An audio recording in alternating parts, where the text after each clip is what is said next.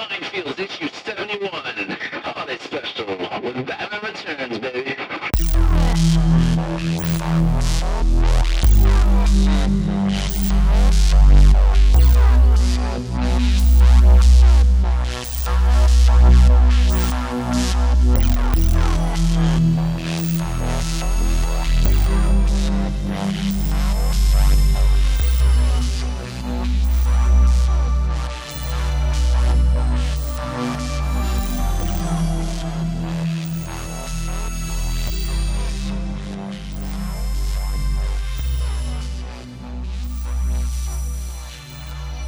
Guys, welcome to Minefields.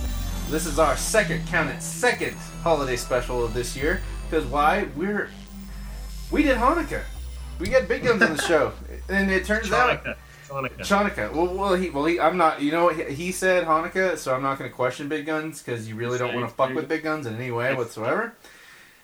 Yep. We said Hanukkah, but turns out Hanukkah isn't that big of a deal. It's not even their Christmas. It's more of their Thanksgiving. But it was still a great thing to learn about it, and there's, but whatever. We got comic books to talk about, and we're doing our comic special tonight. We are doing Batman Returns, the movie that we landed on as the ultimate Christmas comic book movie. I've got my best friend in the world. We decided to call it Christmas, not Christmas movie. Okay. This is America. Never mind. This is my best friend in the world, Mr. Colin in Tulsa. New friend, Mr. Tony Morales. What's up, homie? Fucking how's it going? Fucking sensei Morales shit. is. We got Morales in not this place. Not Anthony on my phone. Just Tony. Morales. I got him as Morales on my phone, man. So I feel like that's not bad direction. Nah, I just love it, man. Yeah, Morales calling me. What's up, dude? When you're talking about fucking I just call him Big Mo. Big Mo. We get drunk and talk about wrestling till 5 a.m. Big Mo. We wouldn't stop till 10 p.m. Shoot. Shit, man. I know. But what have you guys been up to? Some schmo with a reality show called Big Mo. Big Mo. I don't know that guy. Hey, that answers my question. Silence is deafening. I was reading today about some Chinese guy that lives in Germany that's developing software that's scanning all chicks' faces in porno to make a app for dudes to figure out whether or not if their chicks that they're dating or are about to date have been in pornography. And it's all fun and games till your mom pops up. Oh my god! I didn't even think about that, man. It's like, do you click on it? Do you click on it? And just like using your own tears for lubricant. God damn. Exactly. We have gone down the rabbit hole in 2 minutes. Porn's been around. Porn's been around a long time, man. It could happen. It could happen. And now you're stabbing your own eyes out. Yeah, I know. There's some things that just shouldn't be seen. The creepy thing to me, I don't know how creepy it is. Yeah, I told you about that time I partied with what was her name? She's big time, and I can't remember her name. Oklahoma City is lousy. Corey Chase, Brandy Love. I can keep going. What was the blonde girl with the big puffy lips? I know who you're talking about. She would go to she would go to Rock Bar all the time and shit. Yeah. Something Rose? Amber was it Amber Rose? No.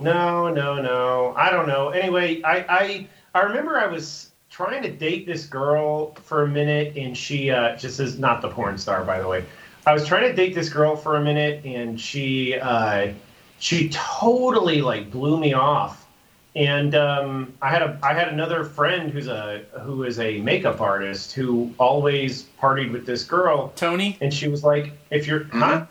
Yeah, you know who I'm talking about." Yeah, no, and, the chick's name was Tony with an I, and oh, dude, I barked up that tree so hard. All right. But so she was always like, "Call me up if you're ever in the city. We'll hang out." So I called her up. I was like, "Yeah, I'm feeling low. This chick ditched me." She's like, "Come hang out with us." So I get together with her and her husband and some other people who were total, I don't have anything good to say about those dudes. They were total greaseballs. And then there was this girl, and I was like, wow, we all know who that is. Okay, wow, that's surprising. Turns out she lives there. She goes to Thunder games all the time. She's constantly projected up on the Jumbotron in the Thunderdome or whatever we call it. And I guess this is the Cox Center, which is strangely apropos. And it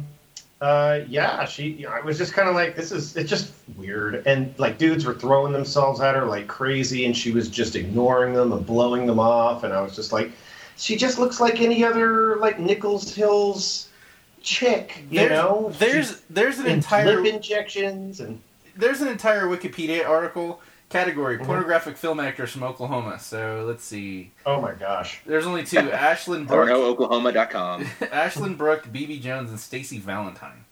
That's not the girl. None of them. That's none not of the them girl. was who it was. I can't remember what her freaking name is, man. I mean, I just as a guy who is trying not to invest my time in pornography in an effort to realign my brain from all the stuff that it's, in my opinion, that it's done to me over years. I'm glad I can't remember this chick's name. But these things happen. And by the way, I guess if you're listening to me say some stuff about that, look up Terry Crews, guys. Just look up Terry Crews, He will take pornography. He will take you away from the pornography. I read his book. He will make you understand what you're doing to yourself. Oh, and I totally understood what he said, what it's doing, and I still said fuck it. I do got to Tony. I got to tell you a story about what this motherfucker did to me one time. Speaking of that chick, Tony, her best friend was this photographer chick, and I don't know if you've seen the big scar in my head, but it erased like 2 years out of my head, and like maybe it was like 6 years ago. I went back to Oklahoma to visit, and we went to God, what was that punk rock bar? I know what it is, but I'm not saying it. Yeah. So we're in line, and I'm looking in the window, and there's this chick just fucking dead-eyeing me. Like, I'm like, what the fuck is she looking at? And I'm thinking, like, wouldn't it be funny if I'd fuck that chick? And I'm like, ha, no big deal. I'm like, I mentioned to Colin, I'm like, that chick's staring at me. I'm just going to say, if you thought you were going to watch Batman Returns with us with your kids tonight, these stories aren't going to play ball with your kids. The neurologist told me that I would have my memories back, but something had to trigger them. Well, oh my gosh, is that what happened? Yeah, and I pointed at that girl to you, and I said, why is she fucking giving me the stink eye? And you're like, we gotta go talk to her. He fucking drags me to talk to her, and he's like, hey, because he knew the girl. And she's sitting there with her date at the bar, and he's like, this is my best friend Joshua Michael. And she's like, oh, nice to meet you. And I look at her, and all of a sudden this rush of memories hit me. And she's like... New Kung Fu. Yeah, nice to meet you. And I'm like, nice to meet you too. And I look at him like, you motherfucker. Because he knew what he was doing. Because he knew. He knew. He remembered. I didn't. We go to the end of the bar. We say goodbye. And she comes up to me and she says, you don't remember me, do you? And I was like, I remember everything. And then that bitten Wolverine. and the best part is I was taking a piss at that trough urinal a little bit later, and the dude she was with comes and pisses next to me, and I just flat out just look at his dick and I just pull mine out. He just gave me this fucking look like fuck you, because there's nothing you could do about it. Anyway, we're supposed to talk about comics. Wow. Best comics ever. We're supposed to have our comics. I'm drinking some Romulan ale tonight. This blue shit. It's delicious. Dude, how old is that? That's got to be from like 2006, 2009 maybe. I'm looking for a date. When I was working for the Star Trek franchise through a retail store in Burbank, California, we were selling Star Trek, of course, Star Trek costumes. And we would go to the Las Vegas Star Trek experience at the Hilton during the creation conventions and move product. And they had in the gift shop 6-packs of Romulan ale in glass bottles, and they've got the foil tops, right? Yep, that's what I'm drinking. Do you have to have are they twist off? Or no, this was a pop. You had to get a bottle opener. Okay. But they have licensed graphics on them. They're pretty cool. What does it taste? What does it taste like to you? It tastes like good-ass beer, but I'm still racist towards Romulans. Yeah, it's that Romulan ale. Oddly enough, I remember a couple of years later, I was at when we still had Hastings around. I miss Hastings. Dude, Tony lived in Amarillo for a while with like the ultimate Hastings. What? Yeah. 4 years. Dude, the Hastings there was a giant warehouse, wasn't it? Yeah. That makes sense. There was like we had 3, 4 of them, I think, combined. But yeah, it was pretty Hastings in first time I'd ever Amarillo. seen Hastings. Wasn't it And based not anymore. They all closed down, but Wasn't it based out of Amarillo?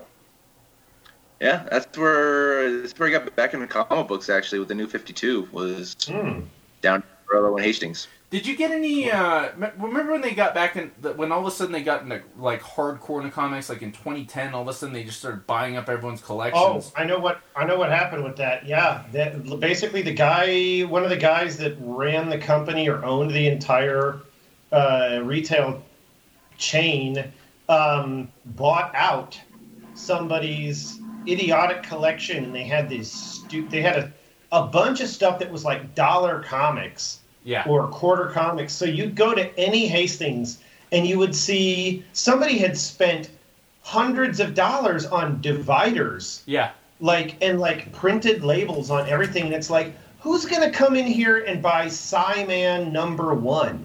Or I don't know what. It was just the most random stuff that was in those comics bins, like they were going to move. Dude, they moved. And they were priced to. They weren't priced to sell either. But I remember going in there and getting a fat stack of Abnett and Lanning Guardians of the Galaxy single issues and variant covers, to which I still have them to this day. And that's when I was reading it for the first time, because I was infatuated with War of the Kings. Those are worth like $20 each now. I know, yeah. The movie just blew the price through the roof. Anyway, yeah, I mean, yeah, it was just a ridiculous acquisition for them. I just remember thinking some of the stuff, like Marvel Premiere, whatever, just random stuff, and it was like, I'd go to the one in Bartlesville, or I'd go to the one in Norman, it was all the same comics. I was like, who was sitting on 50,000 issues of the same rando #3 power pack or whatever? I don't know what. It was just wacky. Dude, I got issue #2 of Death, the Time of Your Life, signed by Chris Bacallo for like $3. Mm-hmm. And I got all of the variant and cover. signed stuff. Yeah, and I got all of, and you know, I'm totally against variants unless they really pick my fancy. But Tony, did you ever read X-Men Necrosha? Came out like around 2010, 2011. Oh, yeah, I don't really remember too much about it, but I definitely read it, yeah.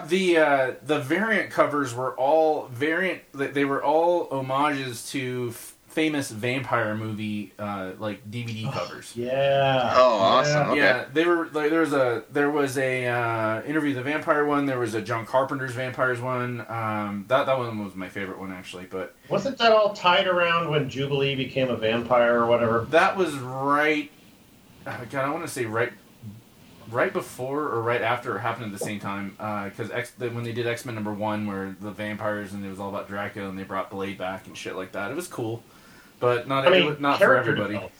That's just, I know it. Yeah, it's not for everybody, but think about how much they do in comics, where they just blow off everything that they meant to do like a year later. But like Jubilee's still a vampire after all of this, right? 10 years later, she's still a vampire. No, she's not a vampire at all anymore. No, never mind. No, they retcon that. Tony, you gotta give us a sober voice in the room right now, because him and I are all over the place. He looks like fucking Lieutenant Dan in his fucking video game chair. His video game chair, yeah. Video game chair. Yeah, you look like Lieutenant Jan. Lieutenant Jan. Lieutenant Jan, yeah, you're give us the sober voice, Tony. His hair's that messed up, huh? I'm not that messed up. I woke up at an unusual time. Either that or Josh is that messed up. Hey, enough Romulan beer, anybody looks good. Hey, I'm still cool kid glasses on a minute ago. I'm still trying to recover from fucking watching the Selena series last weekend. Dude, how was that? That looks bomb. It was awesome. Oh. It was the entire time I'm thinking I just need a Selena tattoo. That's gonna be my first tattoo on my arm with all the fucking like scars and shit. It's just gonna be Selena. Dude, I saw somebody wandering around in a Selena t-shirt recently, and I thought to myself, that's a real person, because this Netflix show is going to create an entirely new set of Selena fans, and they're going to blow out on the merch. The chick and then everybody, it'll be Harley Quinn next Halloween. Yeah, no, it's totally be the next Harley Quinn watch. Oh man, Selena Harley Quinn? Don't do that to me right now. We're on camera. The chick they picked to play Selena was really fucking good, but she was too skinny. She was too goddamn skinny. Gotta have the hips. Gotta have the hips and the thighs. Yeah. What was your take on J-Lo performing as Selena? That worked okay, didn't it? Yeah, I'm the wrong person to ask that question to, man. That's a movie I put on when I want to cry. I need to get straight. Oh, it's good, dude. Like, she does great. She does great. I remember there was so much hate on her because she was Puerto Rican and not Mexican at the time. But yeah, I thought it was great overall. Now? No, she was. They made a whole big deal about it, though. That was huge. That was the best joke I'm gonna make all night, guys. Come on, dude. I remember watching. I remember we were back home because my grandfather was sick back in New Mexico, and that came on the fucking TV, and my gay cousin John just fucking lost it. he was inconsolable that Selena was dead, and I barely knew anything about her, not enough to be upset until they tuned me into her music, and so I caught the Selena bus late, but we were living in Alaska. I'm not gonna find any Selena music there. That'd be a pretty tough one, I think.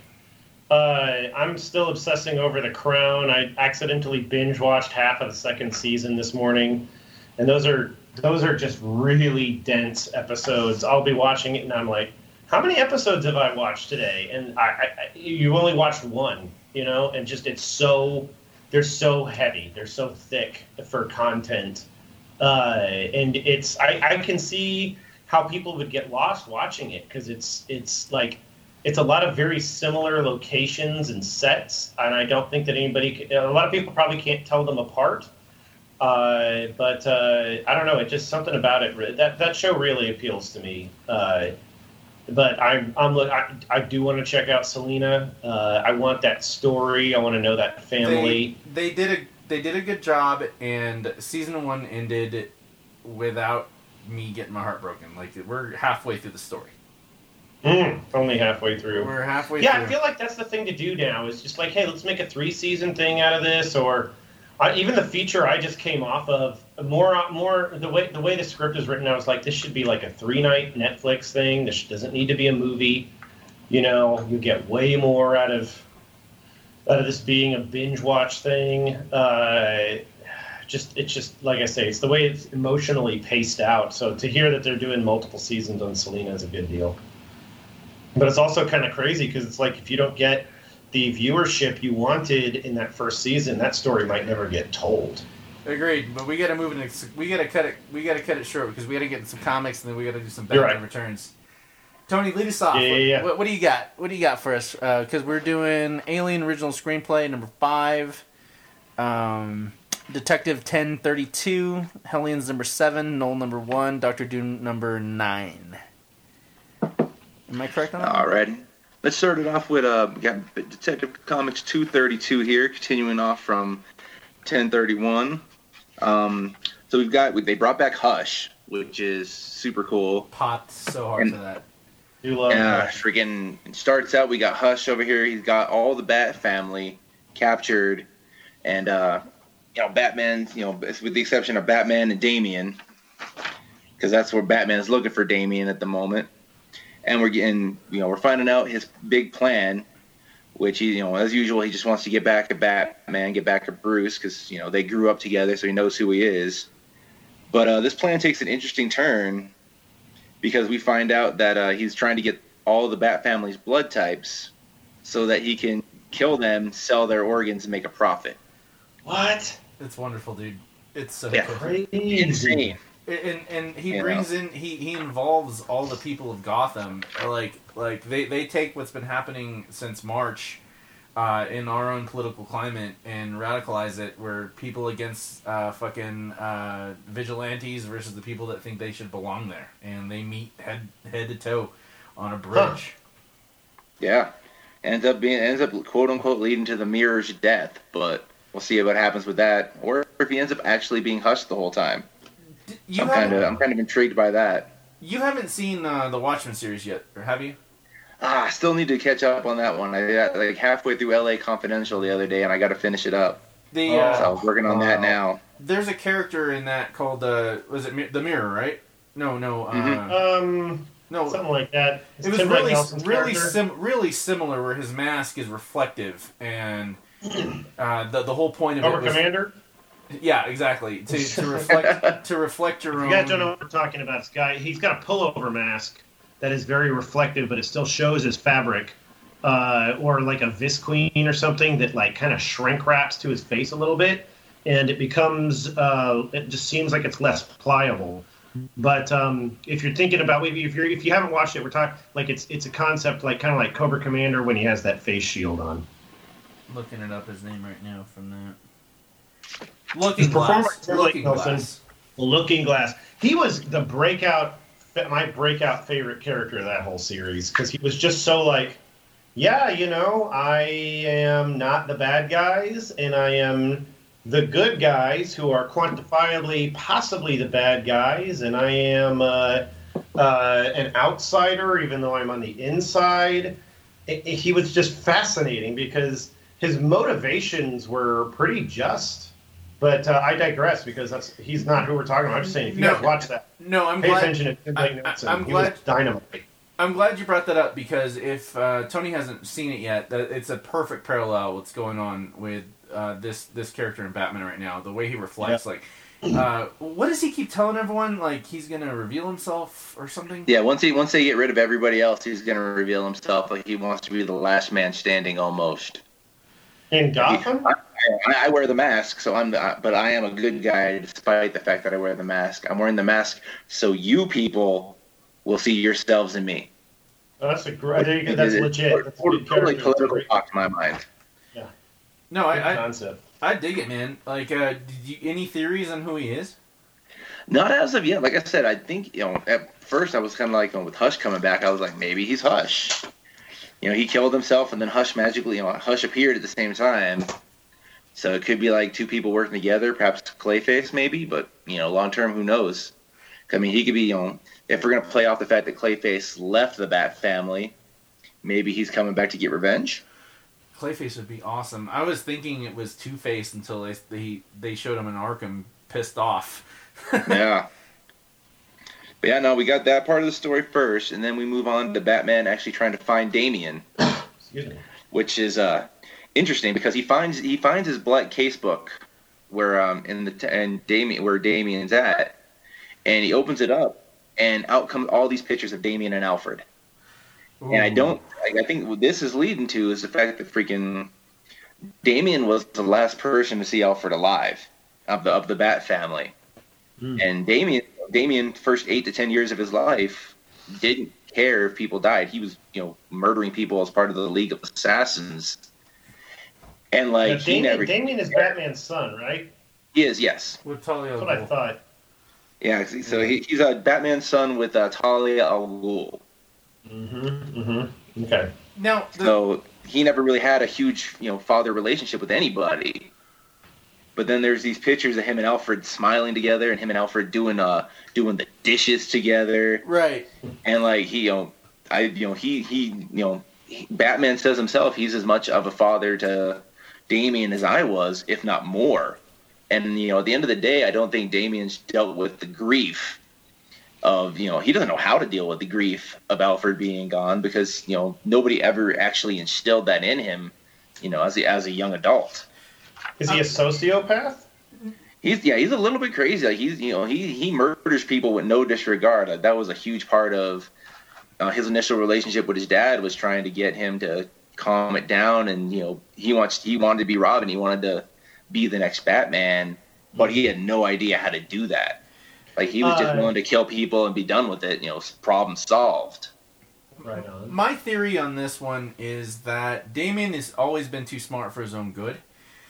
But at the same time, though, I think he's exercising his teenage angst against his dad, and he's got a master plan because he always has a master plan. He's doing that with Teen Titans right now. I'm thinking he's getting his existential teenage angst, get it out of the way, because that just has to happen. It's part of just father-son relationship. But at the same time, though, don't forget Talia al Ghul. I mean, he's like the one character I would argue that needs to be back is Alfred Pennyworth, and I'm thinking he is. I'm thinking he took Alfred to the fucking Lazarus pit, and he's. Well, I don't know though, because Alfred's corpse shows up in Joker War, right? Like freaking, he was reanimated. So I mean, there's a chance that somebody could have grabbed him and taken him there afterwards. But I don't know. I don't know if they stated how long somebody needs to be dead, or if there's like a limit before you can bring them back. Well, even then, I mean, it might be. The timeline, like, because, like, they can extend the timeline. Like, this happened over the course of an actual year that we read the comics as they come out, but it was only, like, a week in what happened. So that's the only thing I can think of to justify my theory on that one, to bring back Alfred, whether or not he's malfunctioning as a human or not. But, you know, I was a petulant child, but here I brought back our actual, real, true blue dad. Yeah, Mm-hmm. I mean, it definitely could be, but I mean, the way he's as sad, because I mean, he turns around as soon as he sees Batman with the pictures. First words, like going off the petulant teenager thing. First thing he says is, "Leave my stuff alone, father." Like he's angry about it. So like, I don't see it happening where they bring back Alfred, or at least it's not Damian's plan to bring back Alfred as of yet, right? But it definitely, somebody definitely could do it behind their backs. Who's illustrating this? Let me check here. You mentioned these photographs, and I immediately had this like Mark Bagley idea in my head. There's something about the way Mark Bagley does his like little happy moments like that with smiling kids and stuff with people, and it's just like it's really endearing. But I did write that. Pulling it up right now. See, it looks like Tomasi wrote it, and Brad Walker was a penciler. Brad Walker. I'm not familiar. No, not at all. I really dug the art in this. It was a little bit different, but it wasn't D-lister stuff. Like, this guy's got a lot. Good. It's Batman. It's a flagship title. It's got a lot. It's Bequilis Evely, artist. Huh? Bilquis Evely. Okay. Never heard of him. I liked it. Yeah, nothing. Good times with light and dark dynamics. Good expressions. No talking heads. I get so turned off by talking heads, man. But Colin, give us some Alien, man.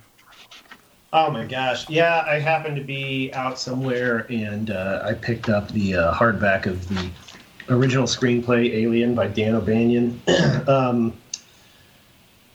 This is just awesome. I can't believe that this whole, we're familiar with the movie Alien, and I'm going to say that the screenplay, if this is written directly off of the screenplay as it is purported, I can't believe that it all fits in this slim volume. And this is a really nice, high quality hardback or hardcover. And this isn't some thing where you go to, this. If you were buying this and it was a Marvel book, it'd be like $36. Yeah, this is a good, solid $20 hardcover, and it's crispy. It's beautiful. It's like layered in with like black glossy paper. It is atmospheric. It is cinematic. It is illustrated so well. Let me actually get a credit on that. Art Guilherme Balbi, really good, and Candace Hahn did the coloring. Tony, I just sent you a snapshot of like one of the pages. Okay. It's amazing because like these characters all look like we're familiar with Alien, where it's Tom Skerritt and it's oh gosh, I can't think of some of these actors' names suddenly. The guy that was in Red Dawn, that was the dad, and I hate it when I can't come up with names. No, just keep talking. I'll pull it up because they're on the tip of my tongue too. Yeah, I mean, and of course Sigourney Weaver and stuff like that. What I do like about this is that there is nothing in the script that dictates what the gender or races or anything about these characters. So John, when they did Alien, they were like, yeah, let's make it a female protagonist. When you've got this, it's still female protagonists, but it's like everybody feels like a protagonist in this book. we've got As John opposed Hurt. to the movie. John Hurt, yeah. Mm-hmm. We've got Harry Dean Ian Stanton, Holm. who unfortunately passed. Harry Dean Stanton. We got That's Ian who it Holm was, passed too. Yafet Kodo. I think that this is okay. So I really slaved over this one because these were so juicy. I think that this was an exercise in a great screenplay when there weren't too many cooks in the kitchen and the right producer produced the right record.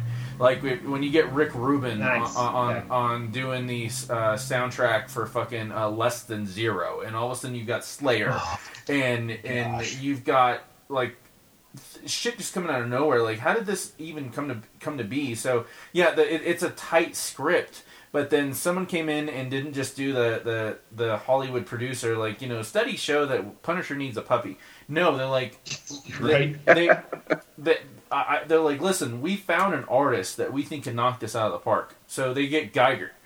Also, the fact that they're breaking boundaries without trying to do it. Like I preach all the time, like, don't just give us something to skew on because it's something pop culture demands at the moment. No, we had an ultimate badass, Ripley. She was just a fucking freight worker, man. They were out just getting, booty, and They're space truckers. Yeah, exactly, and they had to do what they had to do, and they weren't Marines. They weren't. They were space truckers, and then they added extra spice to it. They throw in the renegade android as the wild card. And Tony, we've talked about wild card before, and Colin, we've always talked about wild card. The wild card was the fucking android, and we get beautiful mastery of a space horror. Like, I love hearing people argue about whether or not Alien is a sci-fi movie or if it's a straight up horror movie. I think it's a straight up horror movie. It just doesn't matter where you put it, because most horror movies are to some degree science fiction. Yeah. I mean, I defy you to have a conversation with Stephen King where he can't purport it being both ways, because if it's a monster in a house, it's science fiction, and that can be horrifying. When you go back to all of those crazy movies in the 40s or late 40s and the 50s, where it's like giant ants and mutations and what wild ass aliens coming out of nowhere and stuff like that, and it's just like, yeah, I mean, it's science fiction, and it's what's that's incomprehensible to us. And that's the beauty of it, because I feel like the flip side of this type of sci-fi horror is to do a sci-fi fantasy that is good-natured, like The Boy Who Could Fly or Flight of the Navigator or something like that. And so, I mean, that's the beauty of how crisp and pat this story is. Because it has all the what became tropes. This defined a genre. Like, we can do this now, and like, the beauty of it is not showing us every little thing about what the alien looks like, and that it changes shape. You think that it's one thing, and then it's something completely different a minute later. The next time you see it, and then you're limited. Okay, how can we deal with this? How do we deal with this problem? And what have I got? And that part of it speaks to me in particular. I mean, we just had a massive ice storm, and I was quarantined. And I was like, what the hell do I do? Like, I've got to find a way to stay warm. The water's off. There's no power. I can't just go get stuff because I don't want to possibly expose people. It was living in a horror film for me for a while. Don't forget that what the book really got into, and Tony, you haven't seen it yet or read it yet, but it got into the mythology harder than what they've done in any of the movies, including up to Prometheus and the latest one. They find a pyramid on, like, basically an asteroid that's kind of a planet that is mostly lifeless. In no way hospitable to any life forms. But there is a rather than find the engineers and the one engineer and, like, all the eggs around him, they find the engineer, but they also find a pyramid, and they go into it, and inside it's breathable air. for some goddamn reason, and that's where all the eggs are. And then the guy that goes in is the one that's like filming all of the hieroglyphics on the wall that are basically a warning, like, go away, and like, this is gonna destroy you. And that's when the facehugger gets him. And it added that little bit, like, you get a little bit of history, but it just adds more mystery to it. Like, why I like Beetlejuice so much. Dude, you're right. You're way right about that.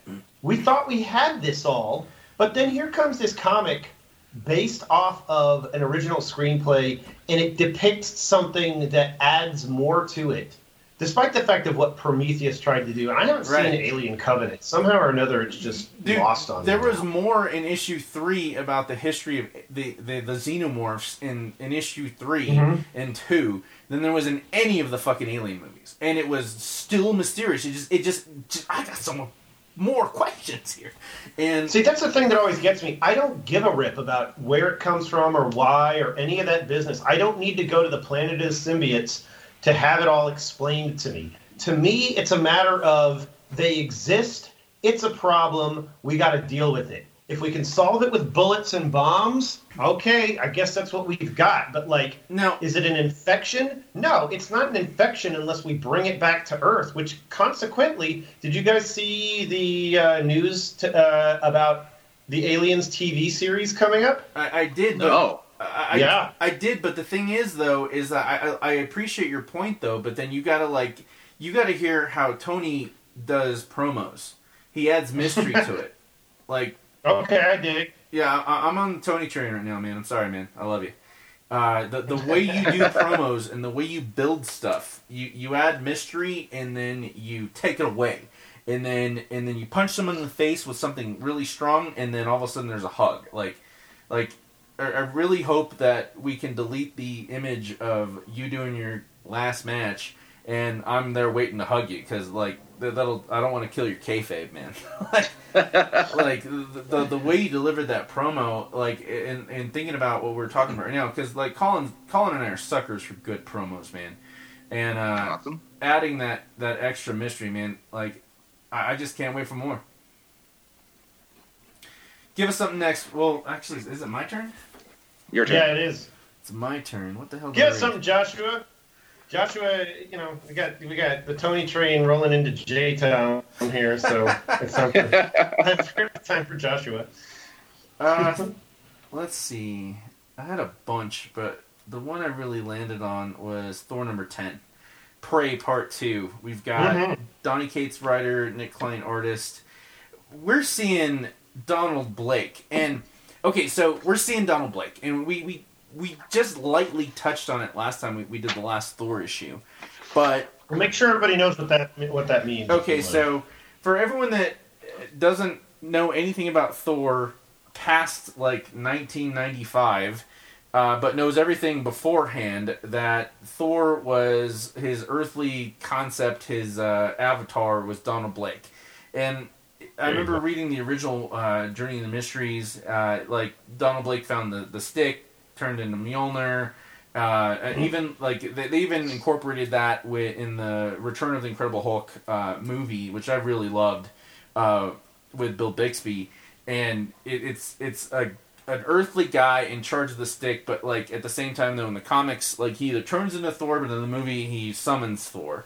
And they briefly touch on Donald Blake for like 10 seconds in the original Thor movie when they're trying to smuggle him out of the hospital, and they put on the Donald Blake. He's got the Donald Blake like ID badge. And Yep. So ever since then, I'm like, yeah, what the hell happened to Donald Blake? And it's telling the tale that Donald Blake was actually an imaginative theory that Odin created. That way, when Thor would come to Earth, he could have some sort of human disguise and go back and forth between Thor. And every time he became Thor and put Donald Blake on the shelf, Donald Blake would go to a mystical realm that was a fictitious human Earth where everything was perfect. He could wander down the street at infinite and, hey, Donald, how you doing? Like, but and never realize that he was actually a slave. Well, Thor decides he wants to go back to that just for a little bit to get a break from being king, because he's just honestly, of course he needs it after everything that's been happening since Silver Surfer Black, everything since killing Galactus. Yeah, he needs a break. He's not used to actually legitimately carrying the crown, and he snaps into it, and they show where Donald Blake has been, and snaps it, turns it back into a stick, but when Donald Blake returns, it's revealed that the serpent that has been winding the fictitious, infinite, perfect world for him has been slayed, and Donald Blake has been going crazy for what he equates to like an infinite time of being like captured, and there's no way he's going to be fucking let Thor come back out. And this is the issue where everyone's like, oh shit, this guy's crazy. He destroys everyone. He doesn't murder anyone. Oh, dude, that's the answer. It didn't even occur to me until you said so.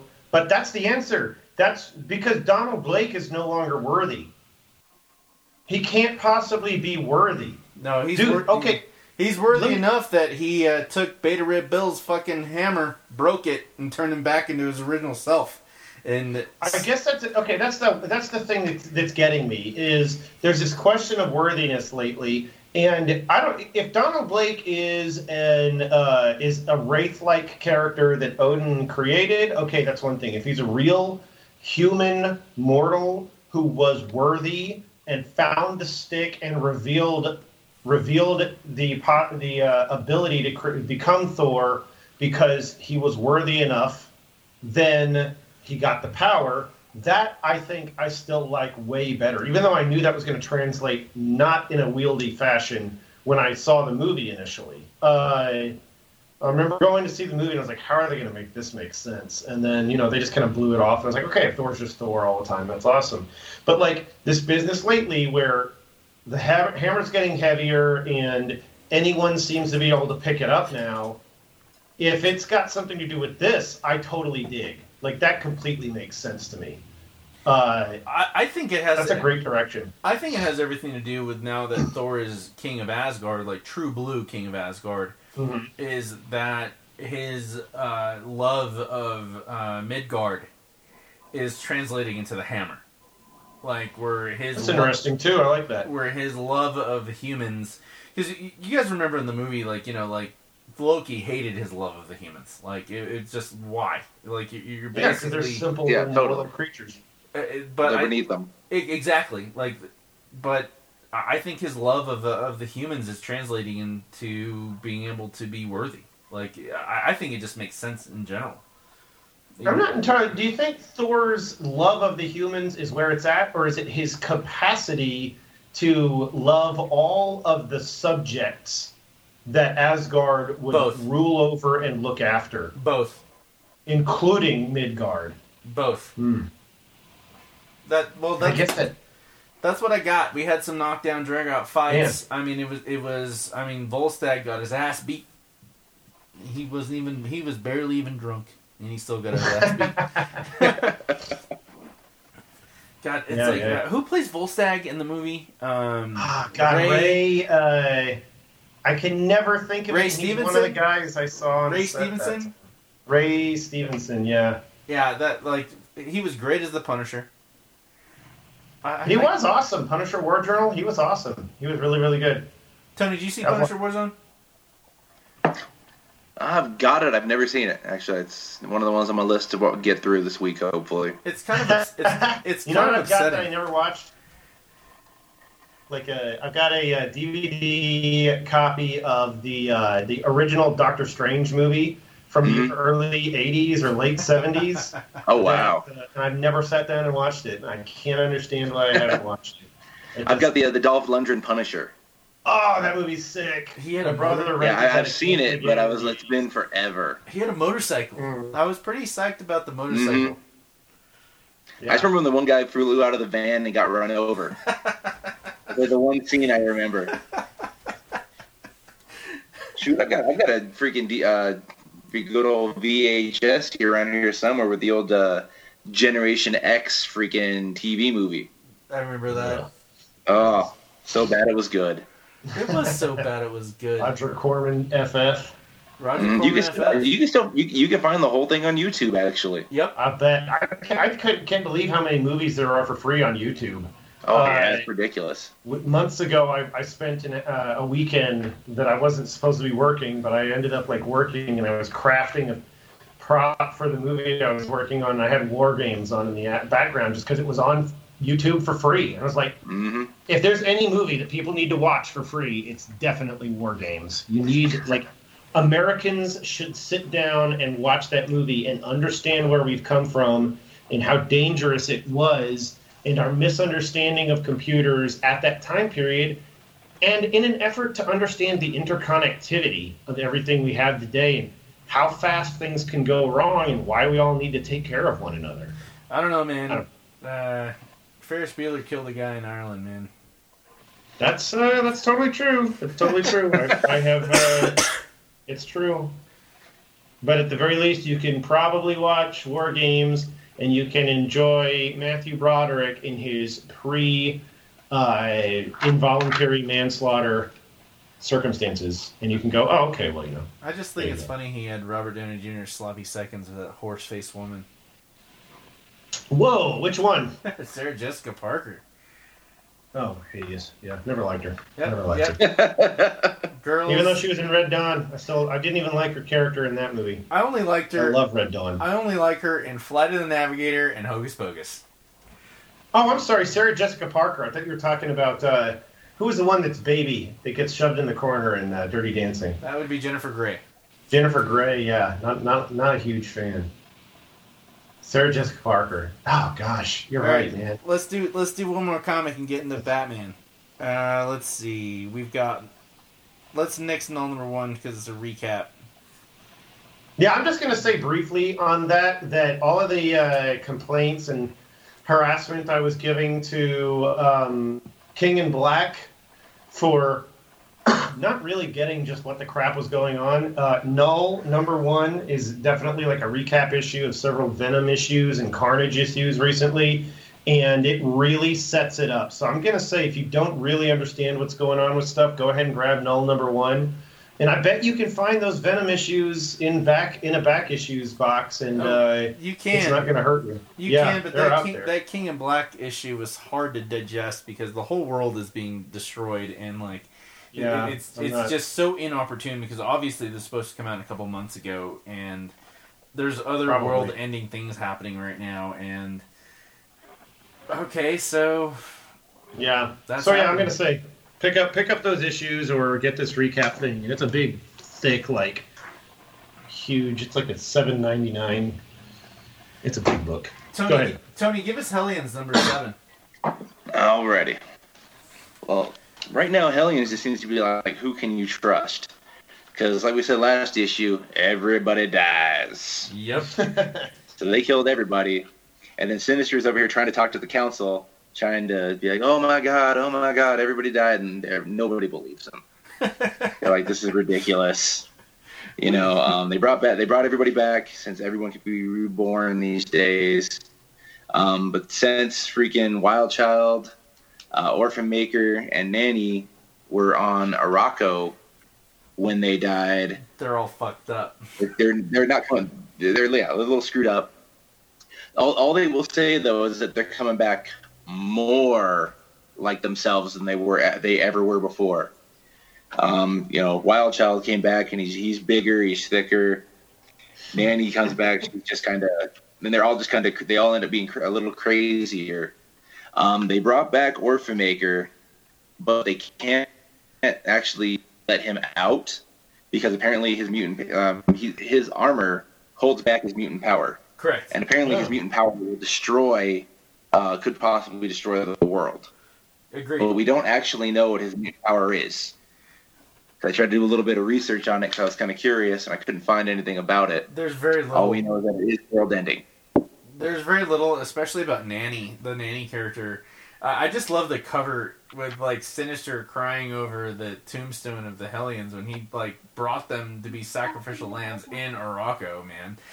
Oh yeah. And all he cared about was mutant. Because Colin, if you didn't read it, when they get to Arakko, they're supposed to be these people that are supposed to be the monkey wrench to figure out how to stop this without all-out war.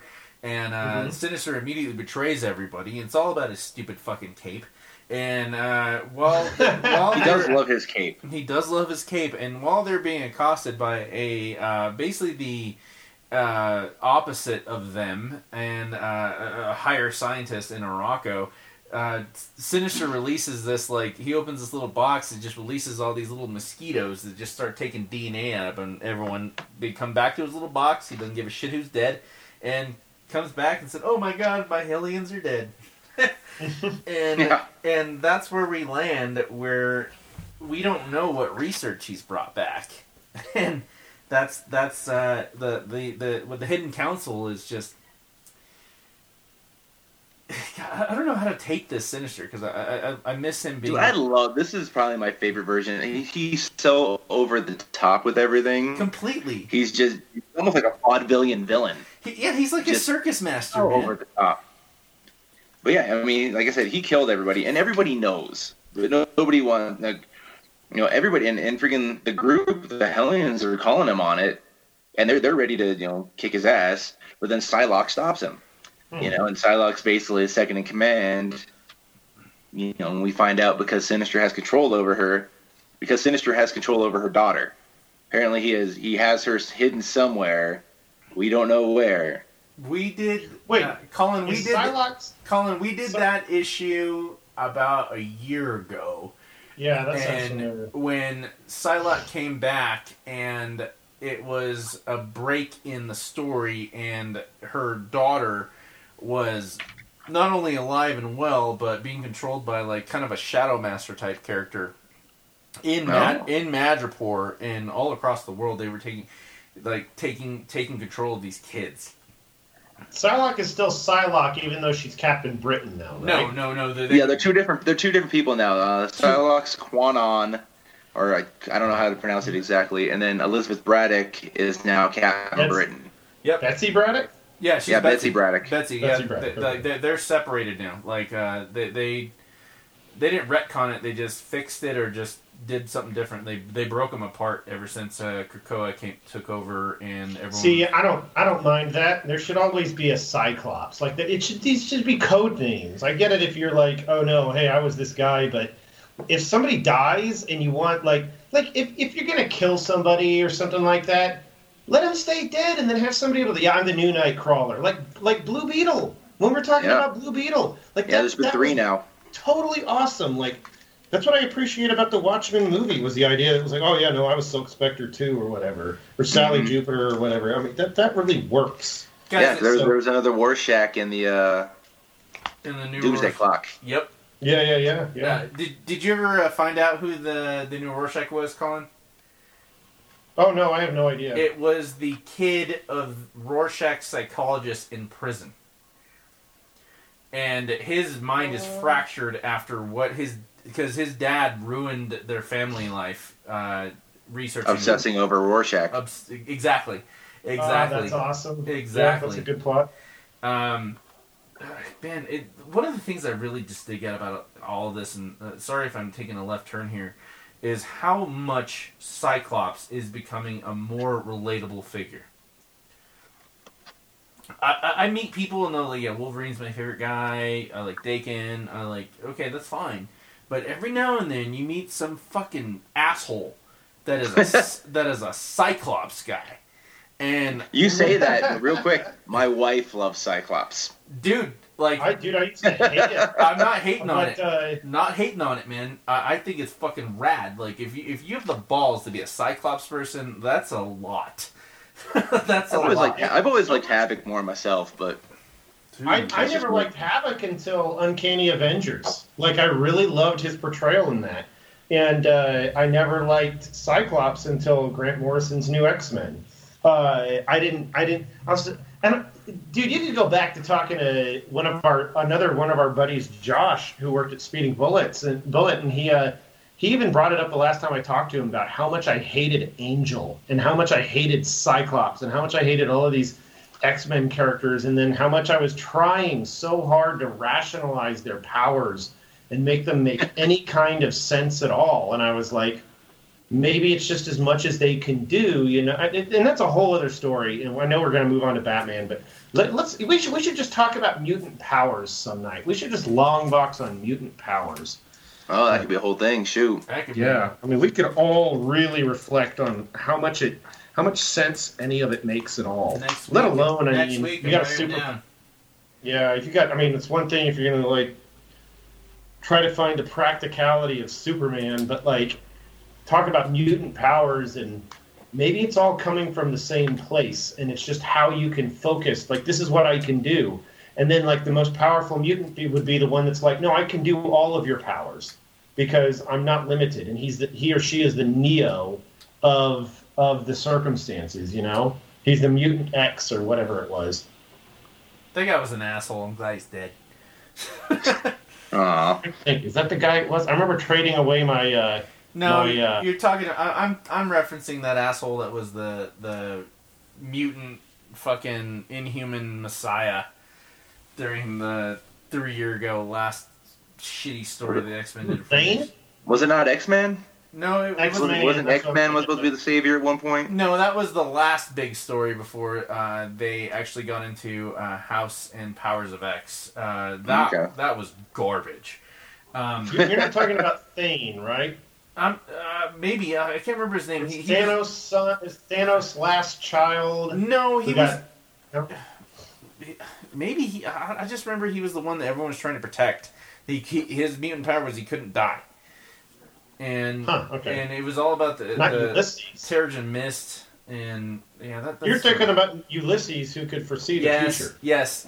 Like they were doing some fucking Minority Report shit on that. And Civil War 2. That's what you're talking about. Yeah, I'm glad that's over. I'm glad it is too because as a limited series, I liked that. But I don't think they only did that. Remember, we talked about it because it was a cash grab. It was the only reason why they were doing it because they had a Civil War movie in the works and it was a tie-in. If just in name only, and it's like, you're really going to push this tie-in with Ms. Marvel or Captain Marvel being the Captain America version, and like you flip the script and it's Tony Stark is the Captain America version of the Civil War situation because Cap wasn't around. There's a whole lot of stuff going on there. And authentically, it's not a bad read. Speaking of Thor, Tony, did you see the preview for Loki? Oh my! Yeah, I watched all of those today. Actually, I figured we talked about it at some point. So yeah, Loki looks sick. Dude, he's DB Sweeney. I could not stop laughing. Like, I was on the phone with Colin. He's fucking DB Sweeney. Yeah. Oh my god. Yeah, folks, if you don't know who DB Sweeney is, look it up. I'm not talking about DB Cooper, who was. No. Wait, it's DB Cooper. Yeah, DB Cooper. Yeah. DB Cooper. DB Sweeney. I can't believe that happened. DB Sweeney is the guy that played Terry in Spawn. Yeah. Okay. Yeah. Very sad-faced kind of sweetheart. He's a face man in movies. He was in The Cutting Edge, which is an ice skating movie, which was a really cute one. He's in Fire in the Sky, which terrified me. Dude, that's one of the scariest movies of all time. It's so scary. He was in a lot of stuff in the 90s. I don't know where he is now, why we're not getting more of him. He's good stuff. But DB Cooper is the Pacific Northwest airplane bank robber, I guess. You guys should check him out. Look into DB Cooper. Tony, anyway, it's break time. We need to take a break. Well, hold on. Before we take a break, you got a minute? Before we take a break, Tony, the scene where Loki is running for president or office, that is a direct cut from a personal friend of ours, Langdon Foss, here in Colorado Springs, who did those issues, and it was so vindicating to see that. Like, right after the DB Cooper stuff, you see Loki running for office, and it was an exact copy of Langdon Foss's covers, man. And he was such a sweetheart to us one time at Denver Comic Con, because Colin and I were looking for... We've been looking for a project forever, and just working on a million different things until we, really coagulated on something.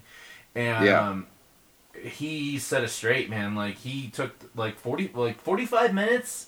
We had to buy him lunch. It was a good long time. We sat at his table with him Well, did we pick up lunch for him? I can't remember. Yeah, what we went and got some Indian food for him, and Yeah. he sat with us and ate and gave us all the pointers, and we told him what we're looking to do.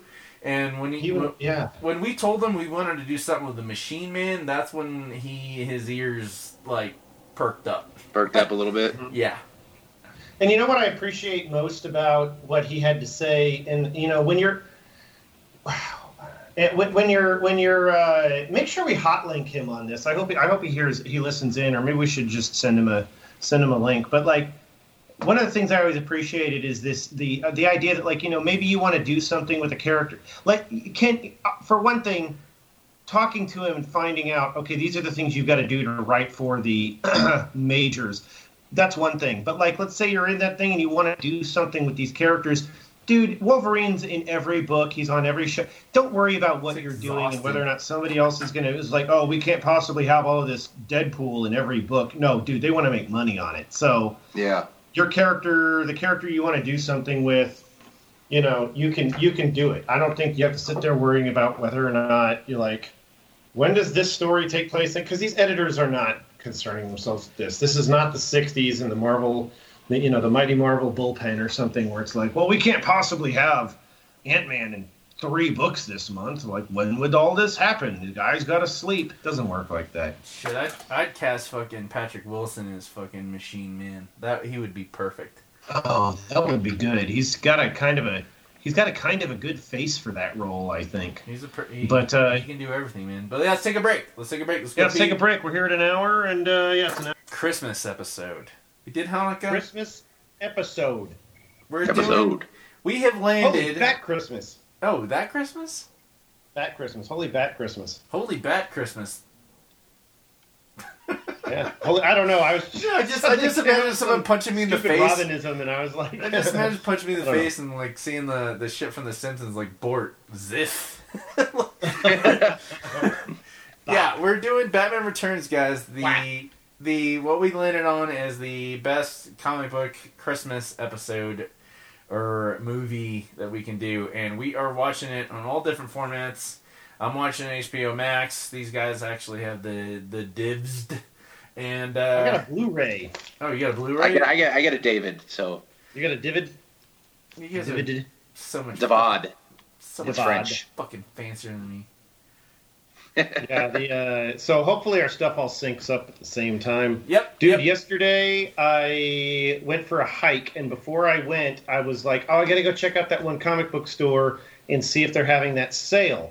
They were not, and I was getting ready to leave the parking lot, and there was a toy store next door that I'd never seen before. And all of the windows were painted with different comic book characters, and I was like, what the crap? Like, that place definitely does not extend that deep. And then I realized, oh, this is a totally different thing. So it was a comic book store. And it was, so I went in there. That place was packed with all kinds of appropriate vintage 80s and 90s toys and action figures. And one of the ones they had that was it's my favorite Batman toy I ever had was a carded Bruce Wayne that had the Batman costume that you could stick on him. It had the chest piece and the cape and cowl and the gloves and the boots and stuff. I think I had that same one. Dude, I don't know. I think that one came out for this movie, for Batman Returns. No, that wasn't. That was from the '89 one. I remember exactly. Oh, exactly. If it had a gold back, then it was definitely from '89. I've got the. Not. The Bob the. No, you're right. It was Returns. I remember it was. You're right. Right. Yeah, I'm seeing it in my head. Yeah. I've got the Bob the Goon action figure that I specifically went looking for because Wizard Magazine said it was the worst action figure of all time, and I found it at Toy Base 10 in Oklahoma Toy Base City. 10. What's up, Steve? What's up, Steve? I got the patch. The Hi, place Steve. I went yesterday is called Fan Fortress. It is on. It's at 61st and Sheridan in Tulsa, and it is right next door to Shadow Mountain Comics, which is one of the most incredible collections of comics I've ever seen. So many key issues in phenomenal condition, and they know what they're worth. You're not going to go in there and get some mad deals. I don't know. I mean, you gotta be ready to shell out, I think. I agree. But before we start, Tony you gonna put over Ed? Ah, man, I love Ed. Ed's Cards Comics over there on, it's Powers, and I can never remember the cross sheet over there by the old Kmart. By the old Love ass that joint. Kmart. Yeah, Back love that issues for joint. days. I love back issues. Great toys. I mean, he's got Got obscure Pops for comics. days. Yeah, we found the Mr. T one there, man. Yep. He Well, found that T- Devastator the you like. T-Force? No, I found Devastator at Walmart. Right after we okay. left, I found the Batman that laughs with the wings there. So I gotta go back and get that. Okay. But yeah, let's do Batman. All right, so guys, Batman Returns. we are at 000 on all formats: DVD, Blu-ray, and HBO fucking Max. We are gonna do a 1, 2, 3 engage. You will. Keep in mind, folks, of course, you've seen this before. You're not watching this to just watch it with us. We're going to talk over the whole thing. And so, watch it with your sound and then listen to us. It's like, it'll be like you're here. No, we're All right, you ready? all right. Lead us Count off, us brother. off, man. No, you lead us No, off. you do it. All right, I'm fine. like, all right, I'm going to lead us off. Okay, we're going to start. Press All right, play Bruce. in 3, 2, 1. I got a snow logo. I've got Warner Brothers.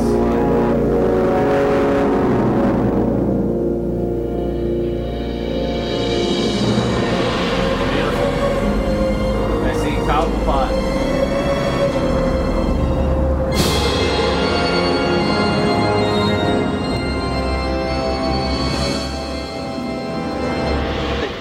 That is Pee-wee Herman. That is Paul Rubens right there.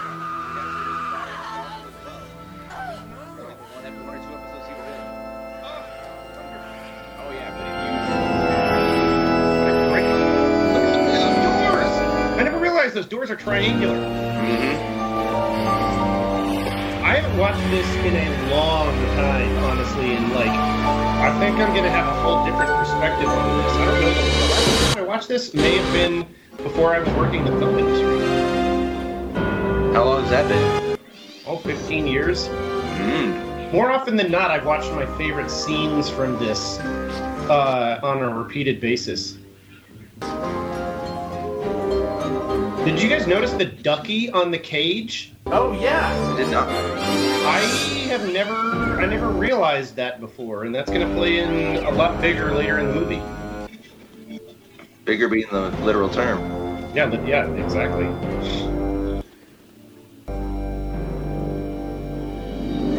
Those people are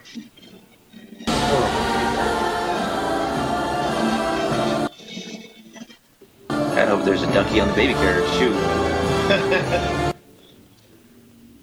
I wonder, looking at this bridge, if this is supposed to look like the bridge that is in New York's Central Park that you see in a lot of movies, especially like Highlander and Home Alone 2? could be Home Alone, yeah. I get some Home Alone 2 vibes off of this. I don't know. Kind of with the old lady in the park. It'd be kind of funny to see Tim Burton's Home Alone.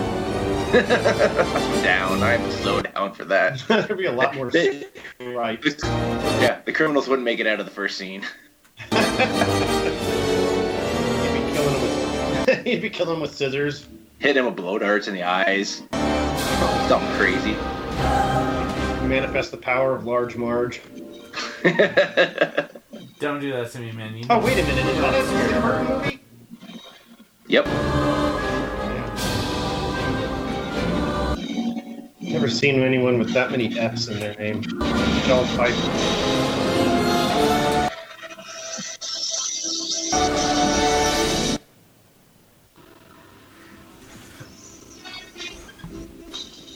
You guys are seconds, just a second ahead of me, I think, but I'm gonna live with it.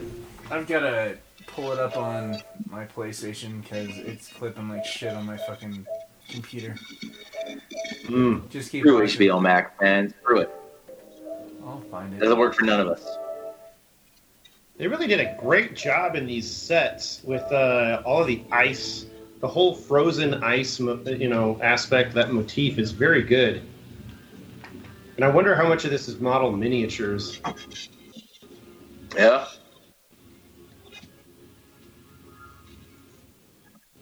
Can anyone just share their screen with me?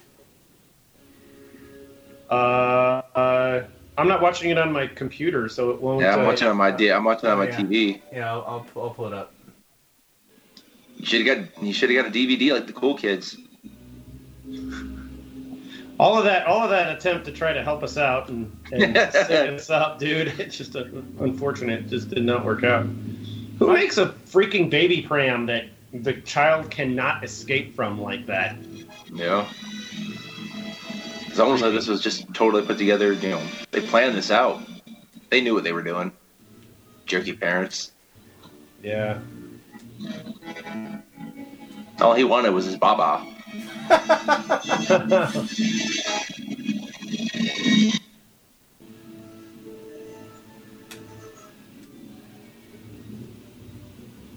Bill Finger helped. Bill Finger.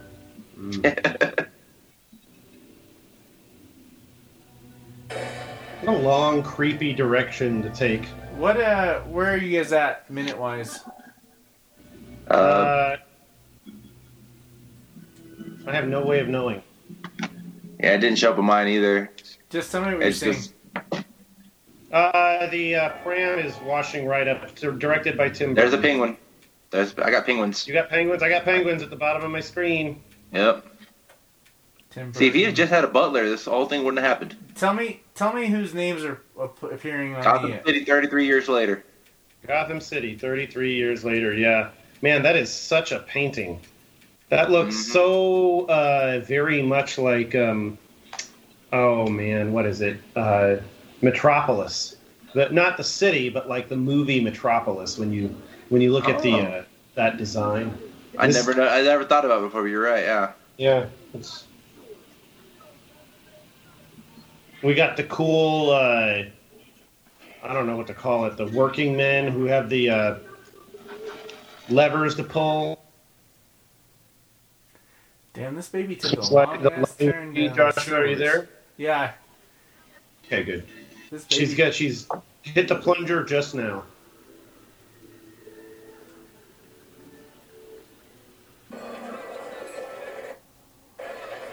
Walking across the street, shitty car, street closed.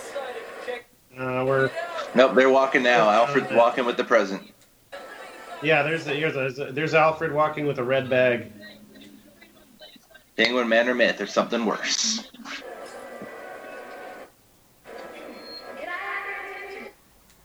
Tell me when they say, "Can you have your attention, please?"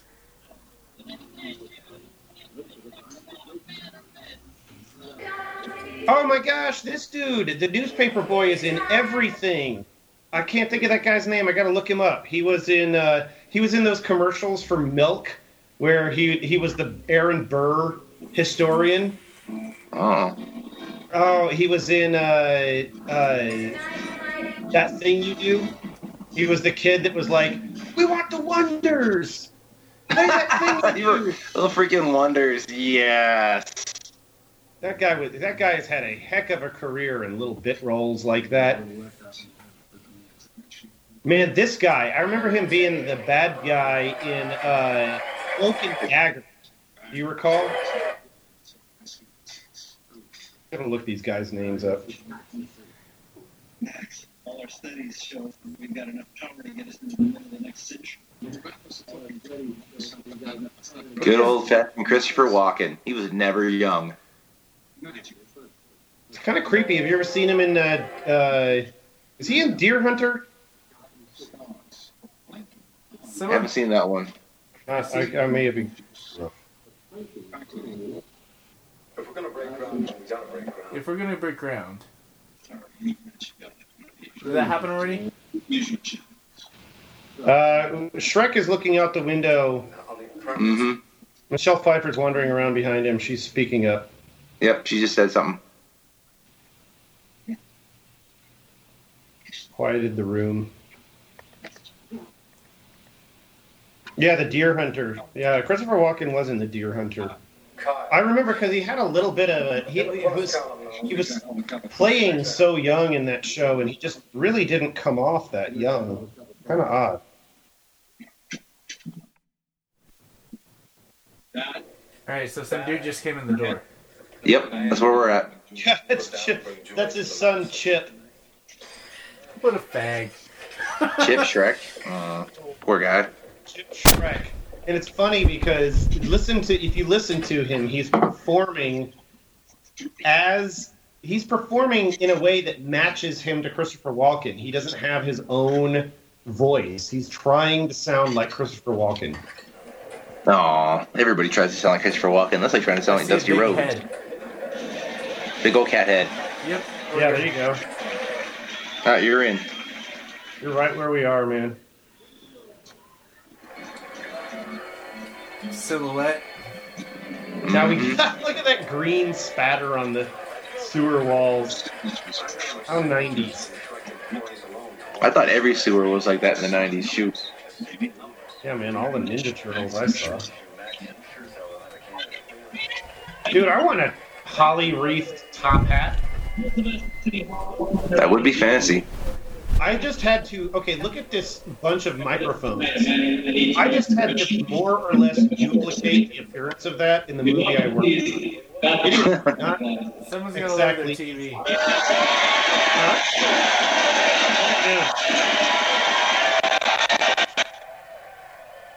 Here we go. Was Max Shrek in any of like the main like stories? I can't remember him at No. all. I don't remember the character at all. I think he was just for the movies. For this movie.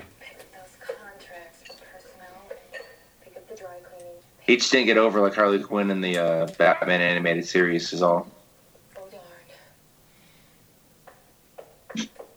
Now I saw something, and you'd have to go back and look at it, but I saw something indicating the probability that they were that those photos on the wall that Michelle Pfeiffer had in front of her are photos of other Batman-related characters that they were dropping hints for future movies, but I didn't see anything that was obvious. Yeah. I read that they were supposed to have like Robin and Two-Face in this, and they all got cut out. They had Marlon Wayans playing Robin. Yeah, I remember hearing about that, yeah. That as being a probability, and they couldn't find a good way to make it work.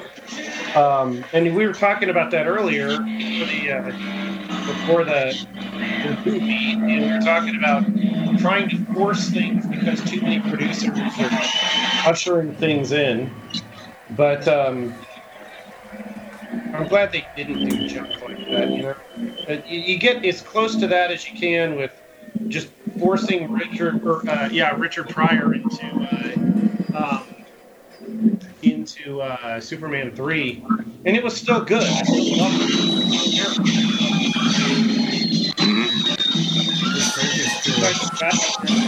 Because Harvey Dent was in Batman '89, wasn't he? Yeah, that's right. He was definitely. It was Billy D. Williams. Billy D. I could not remember who it was for the life of me. I was like, I didn't realize that he was supposed to be Harvey Dent. Yeah, he was definitely in there with Harvey Dent. I just couldn't remember Billy I D. feel Williams. like they go so far as to portray him as Harvey Dent in some kind of banner behind one of the podiums. Now, the guy with the Gatling gun with the monkey, that guy was in a very key episode of the X-Files, and he was the his Siamese twin was the one killing everyone in the Jim Rose circus. I remember that episode. Wasn't he like in his stomach the whole time? Yeah, like yeah, that? the Fiji mermaid thing. This is my favorite thing in the movie that isn't the scene at the costume ball later.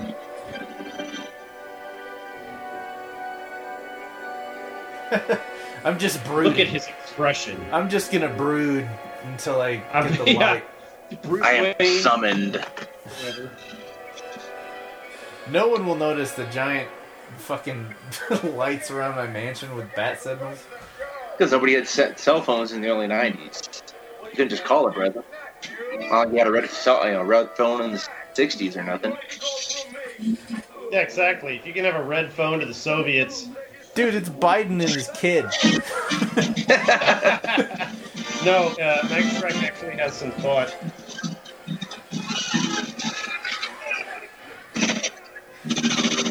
Excuse me, I'm just a regular Gothamite. Do not assault me. I don't On get stilts with it's torches? gang at all. It seems like a Joker gang, basically. Agreed. Every gang I was ever in, the stilt guy got cut real fast. I like that they kept the original Batmobile from the first movie. They didn't fuck with it. Oh, totally. It's perfect. Oh yeah, that was the Batmobile. The Batmobile. I would say that was the Batmobile easily until freaking the animated series. No, with that long limo version. Yeah. Oh yeah, it was gorgeous. His But this one bat, just had the best toys. his bat anti-stilt man. Yeah. Batmobile for any occasion. What's worse than being chased by a clown? Chased by a clown with a gun with a unicycle.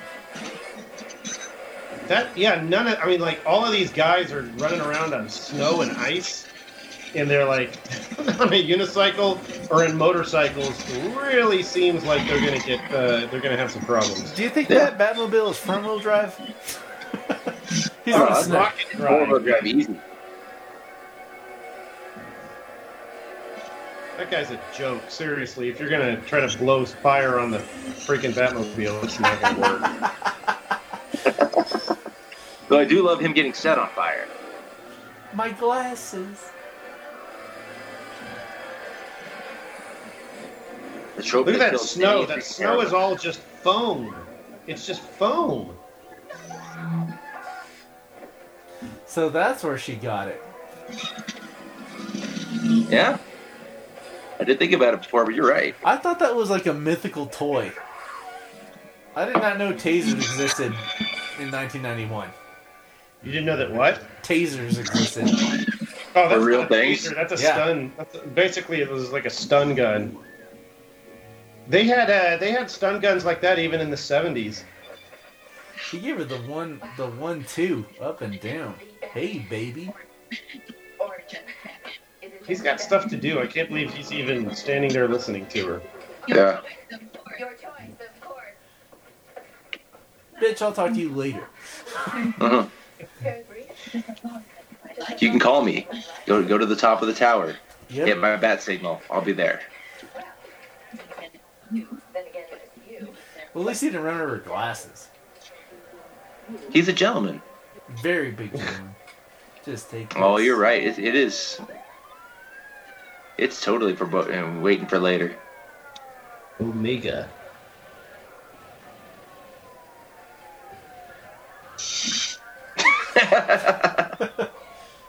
That's fantastic. Just zap him a little bit. He's already down. KO'd.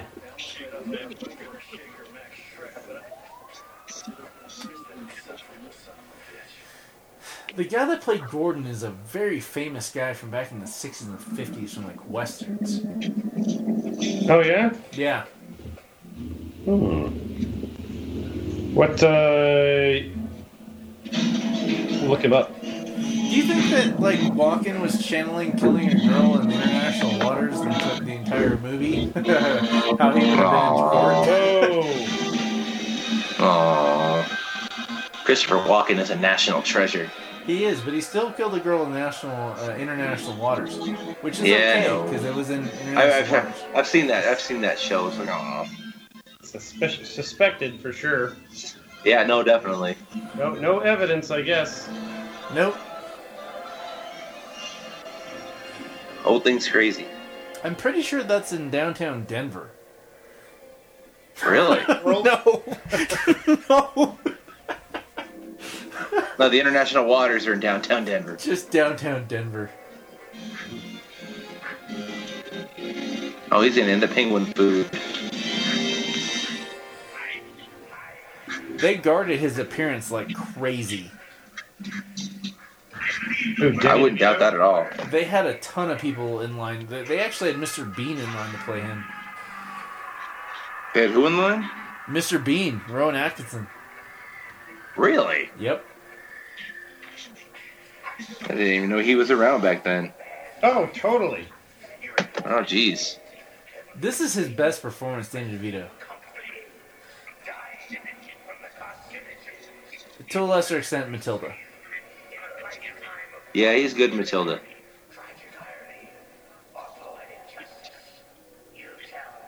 This is a beautiful goth opera.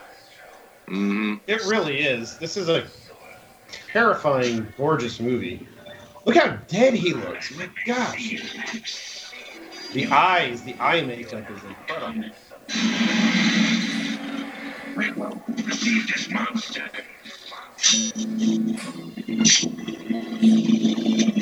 But somehow, you're a well-respected. You can tell the 80s were a different time. I remember watching this in theaters.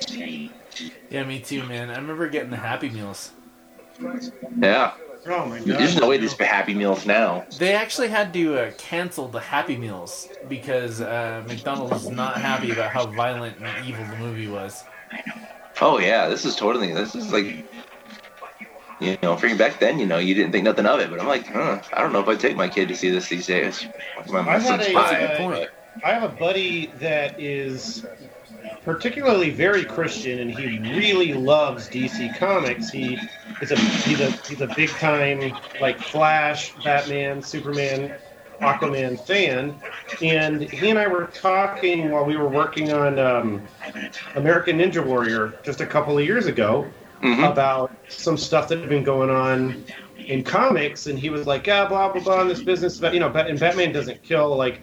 Batman, I'm excited for this, but I don't want to see Batman killing people. And I was like, Batman kills people. He's killed people in stuff. And he was like, wait, no, I've never heard that before. And I was like, dude, Batman Returns. He's killing people left and right. Straps a bomb to this guy. Throws him in a thing. Caught this guy on fire, you know? I mean, he took a second to realize. But it was, you know... And then he was like, he just kind of changed his perspective a little bit. Learning my human name. Depends on which depiction of Batman you're going to get.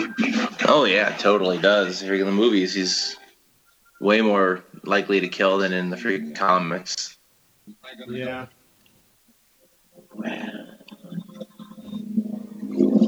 I don't know how... I'm trying to find the plausibility. Like, I know that there's this wacky concept that this big person came from out of town and out down there.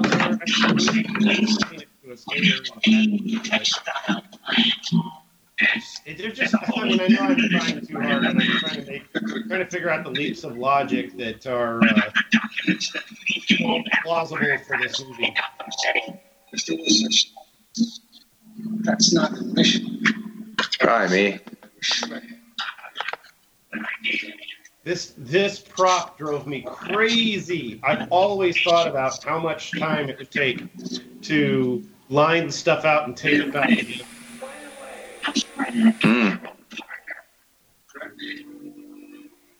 That's actually, I believe he's on extended vacation. He's good. I just remember feeling bad for the Penguin in this movie. Like, the guy is freaking, he's messed up. You know, as a guy that has freaking, like, a messed up heart, you know, you feel alone. And you just freaking, like, he takes it to, like, an extreme. But, like, at the end of the day, he's, like, he's human.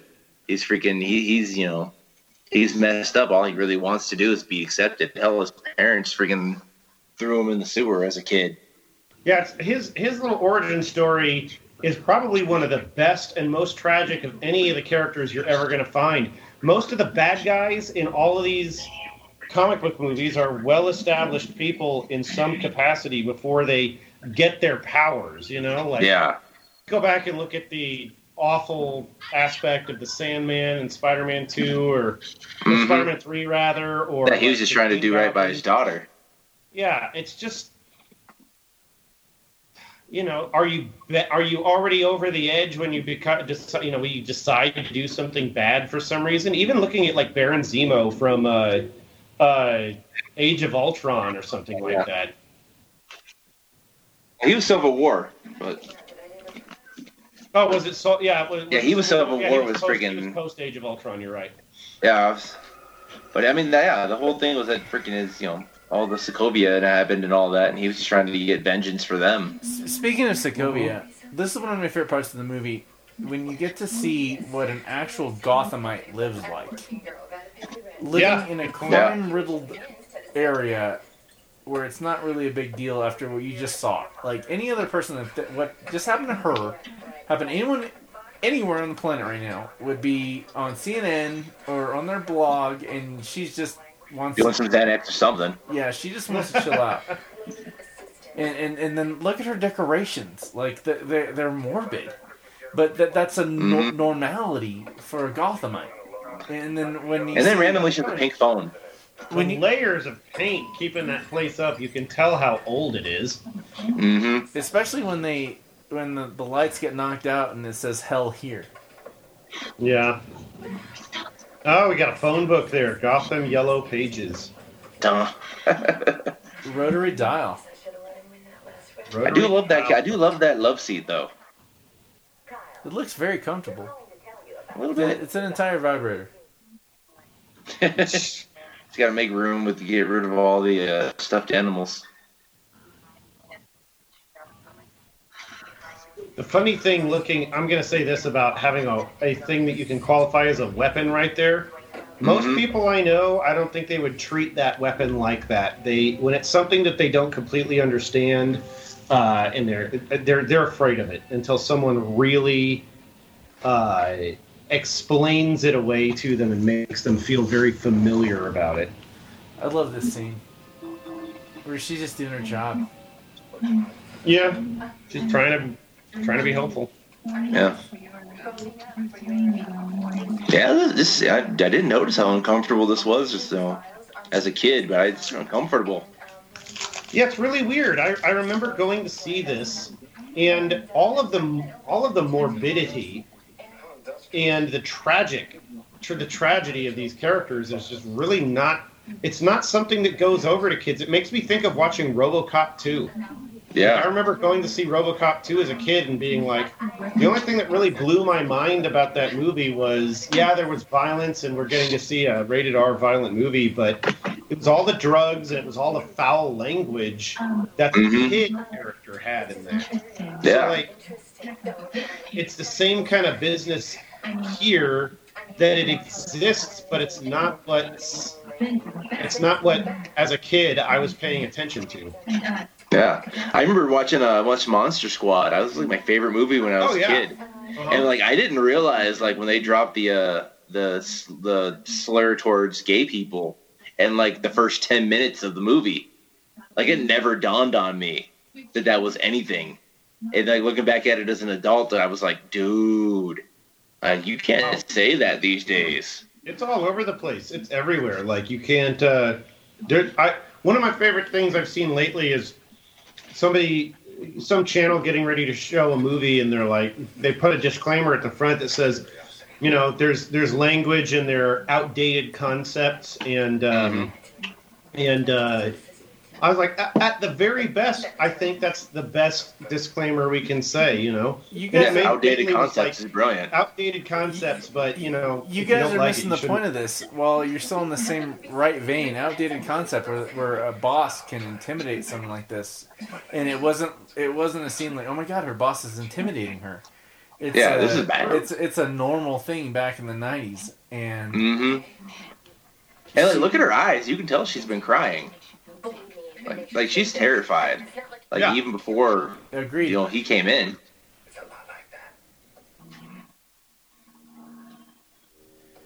She has no power.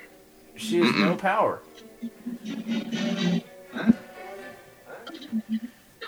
Oh, it's a joke. We're friends. Everything's okay.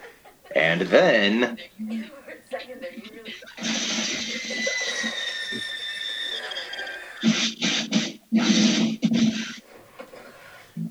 they filled her costume with tuna to get the cats to come to her. Oh, really? Yes, they did. And you're right, that's all foam. That's very weird. Snow is. Someone has to Very look at odd. TV. Yeah, it doesn't even look like snow.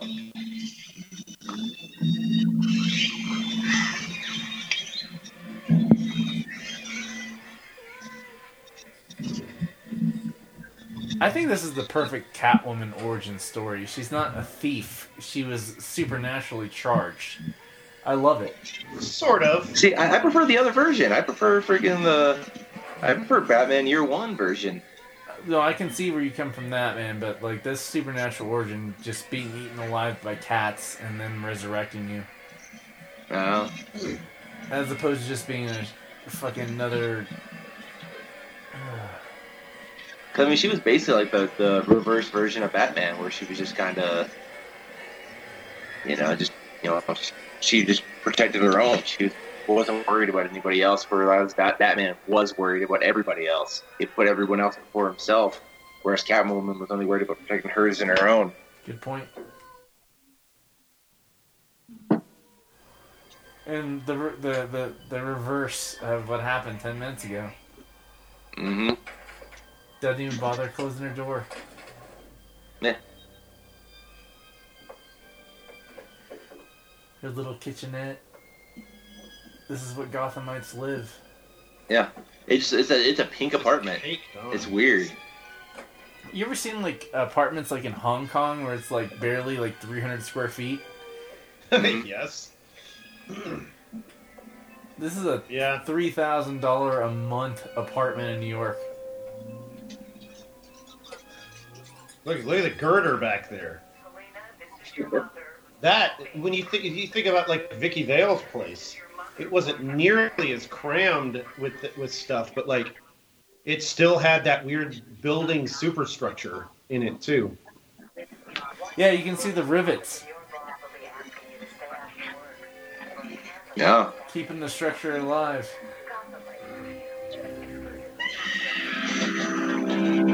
And now she loses it.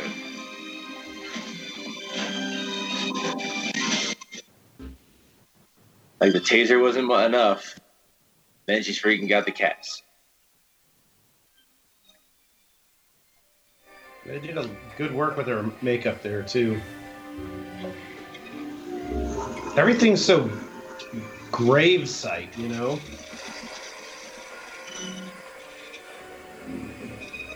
She's officially a broken toy.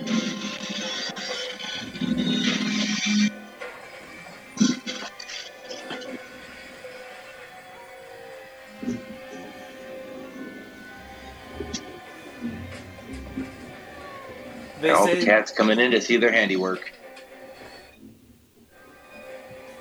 They say you can determine your mental health by how clean and kempt your living space is. And now she's defiling it all.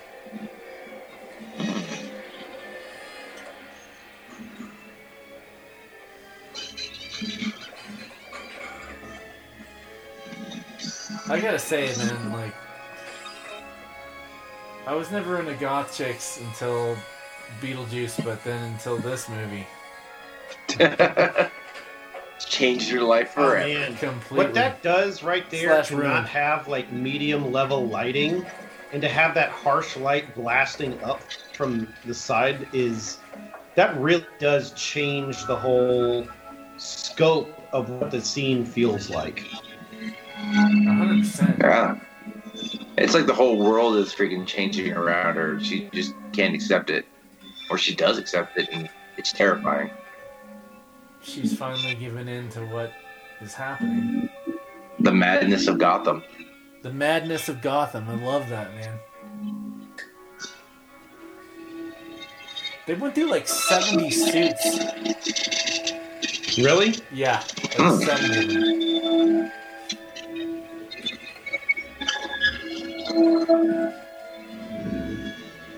It's kind of interesting the way they do the suit, too, because we're freaking like... The stitching almost reminds me of freaking... not Corpse Bride, but Sally from freaking Nightmare Before Christmas. Nightmare Before Christmas.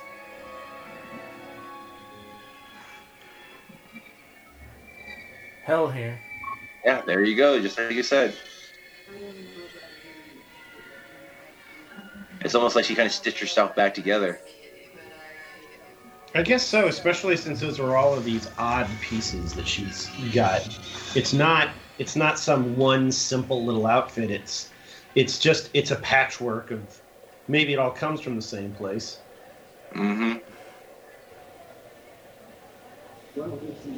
Like, this is what Gotham does to you in the end. Good point.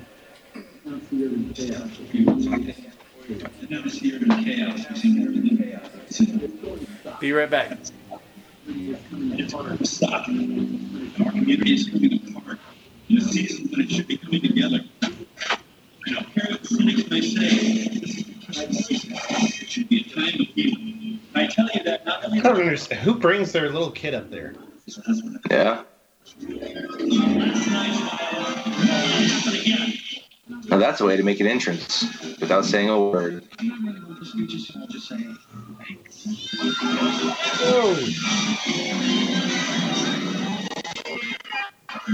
That's a way to make an entrance. Internet.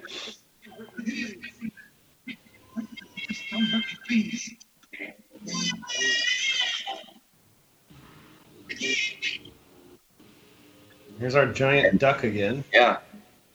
As it was mentioned earlier, and we just didn't notice until right now.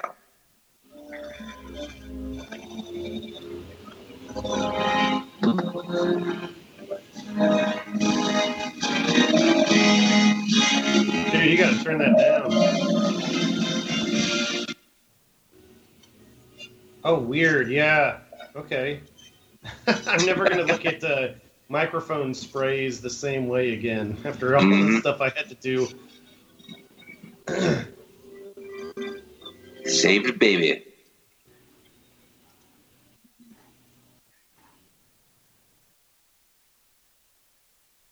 I love all the empty space in the Wayne Manor, the way they develop it. I love obviously he hasn't seen those in years, probably.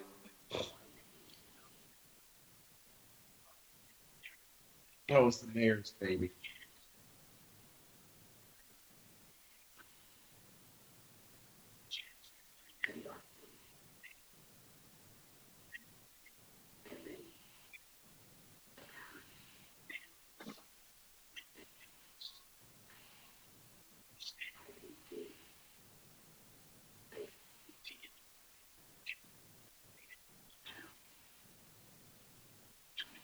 So clunky. It's clunky dialogue. Mm-hmm. Well, I mean, I can see where the character's trying to accept it, though. Like, Penguin's just trying to accept what they did to him, in theory, or at least trying to make other people understand, like, think that.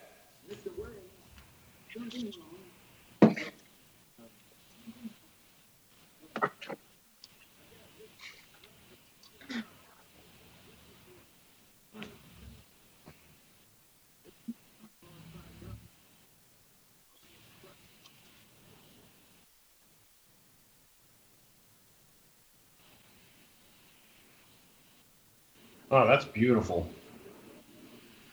Oh, the Hall of Oh, Records. Yeah. What a cool looking. What a build. Do you guys build stuff that big? We did on this last show. I think we'll do it again on this next show. The guys that I work with, we've done a lot of stuff with foam. They did a really beautiful 1940s nightclub, and it had a historical precedent in what it needed to duplicate, and they did a phenomenal job making these like foam archways and stuff, and then wedging them in without having to nail into anything in the pre-existing structure. Ah, the cave! How awesome!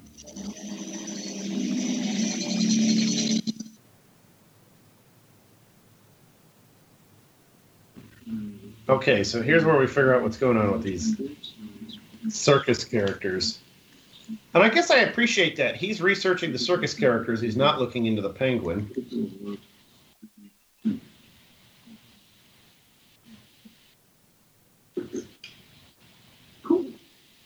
It's kind of weird to think that Batman needs any kind of glasses.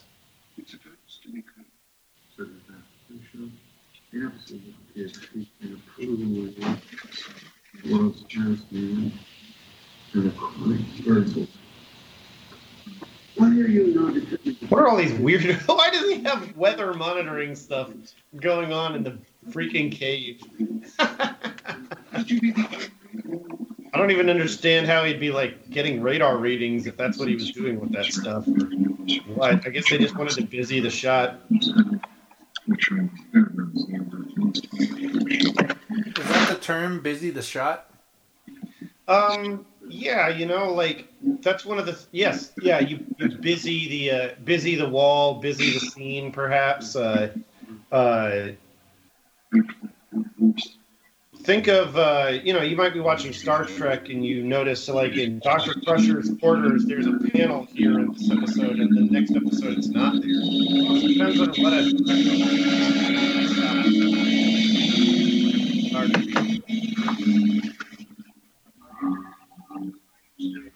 I just love the fact seeing the Batmobile run so slowly, because, like, you always imagine the Batmobile just going 100 miles an hour.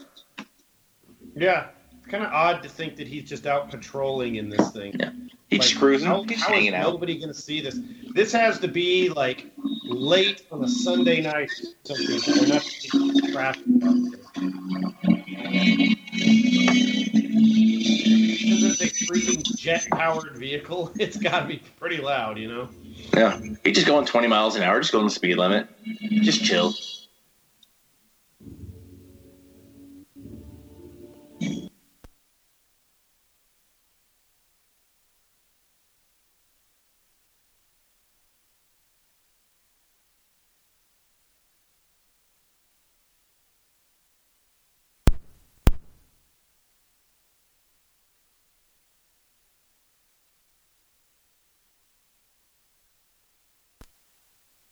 Of like Philadelphia or Pittsburgh or something. Like, what are the industries here?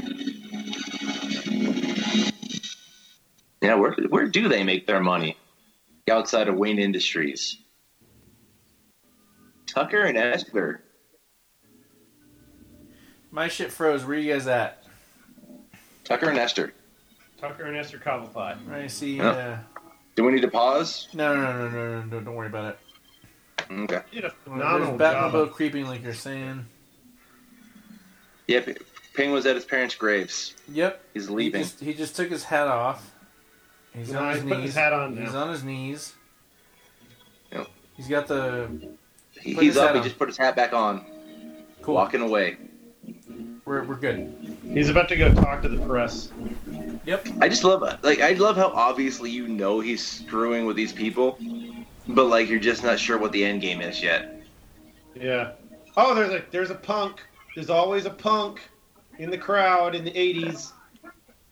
Dude, that's Josh. Let's face facts. That's Josh. It's totally me, man. Yeah. He's got His some hair extra. is normal, and then he's got one giant clump of moose holding out a wild direction. Okay, well maybe it's Colin then. I'm probably drunk. Oh, you're definitely drunk. I mean, you're holding up police officer like you're gonna dance.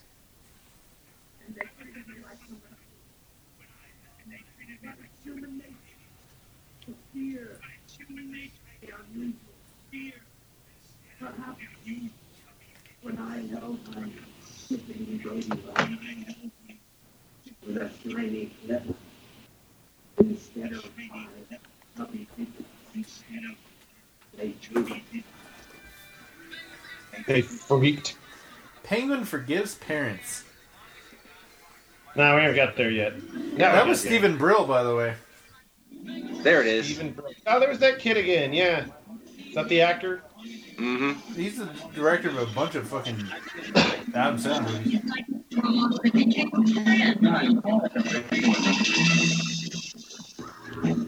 Like I said, I love the fact that freaking he's just screwing with people to get them behind him. You just don't know why yet. Love that. Yeah. I still love the fact that I believe in him. Like he's screwing people, but he's still doing an end game that's honorable. Yep. Is that Alex Reynolds versus Catwoman? No, I think that's Tommy Wiseau.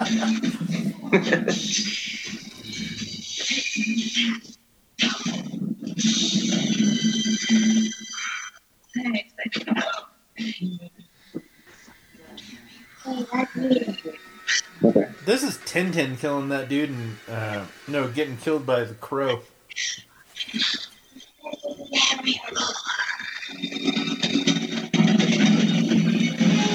I love the fact that in the new DC movies that Gotham is obviously New Jersey and Metropolis is definitely Manhattan. That's why nobody mentions it, because they don't want it to be known as Jersey. Wanda Sykes had this awesome joke that every time I drive through Jersey, I get a lump in my breast. Now, because it'll cost more, right? A million straight is $1 million. The commissioners for Sport might want to take a look at it. Dismissively throwing this paperwork around.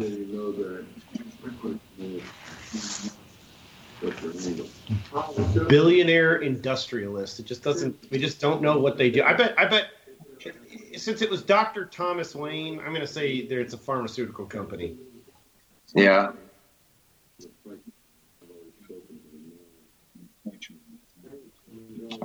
I don't know. It could be weapons, though. Friggin', they always do weapons. Yeah.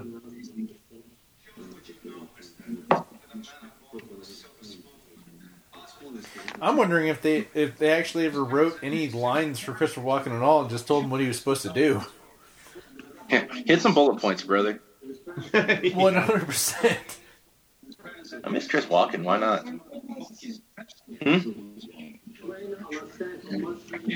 Un momento. What's up, buddy? I can't hear you. And her hair looks awesome there. It does. I gotta roll for what? So much volume. Where? Come on, it's time to go to bed. That's my name. That's my name.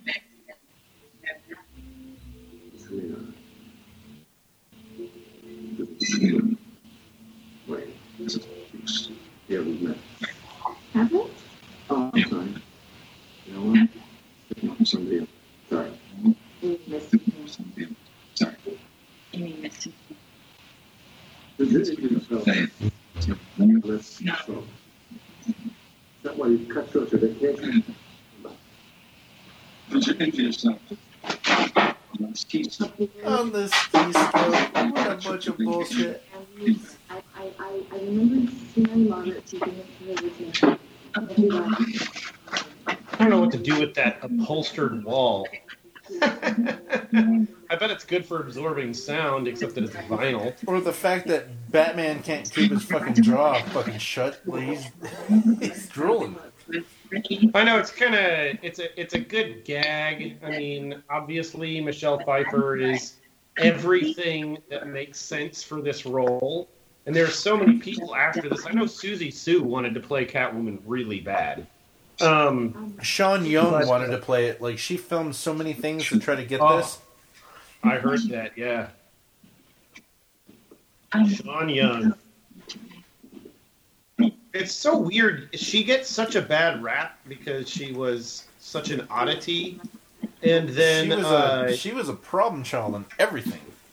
Yeah, but then like she had a little film camera, and when she was in Dune, she was filming all of the performers behind the scenes, and they were all very sweet. They were all very kind. And she had nothing but wonderful things to say about all of them. I think she comes off like this glowing, wonderful person. It's kind of odd that Sean Young didn't.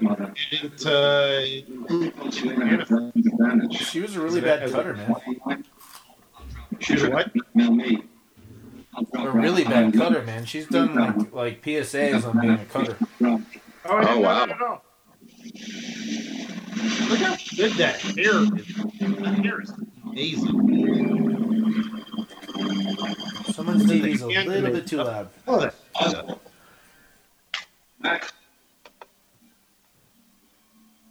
Oh, they're using...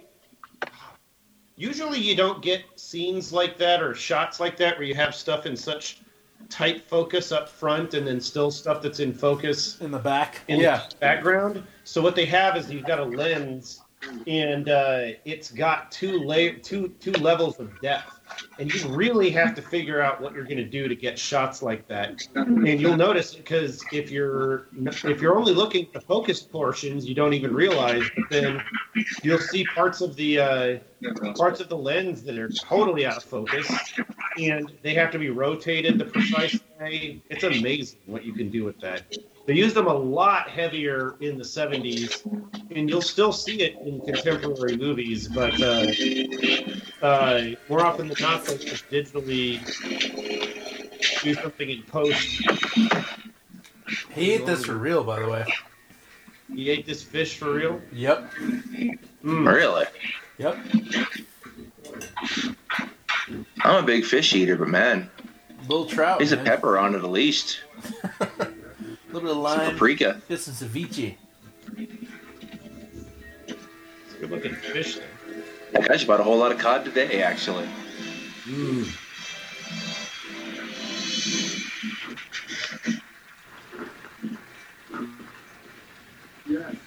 I've never eaten a Snicker bar like that, but it looks really good. There's another copy of the Gotham Yellow Pages on that desk. There is. Right there in the freaking lower right, left-hand corner. Yeah. Really, really pops. There are a lot of blondes in freaking Gotham. A lot of blondes. As there should be.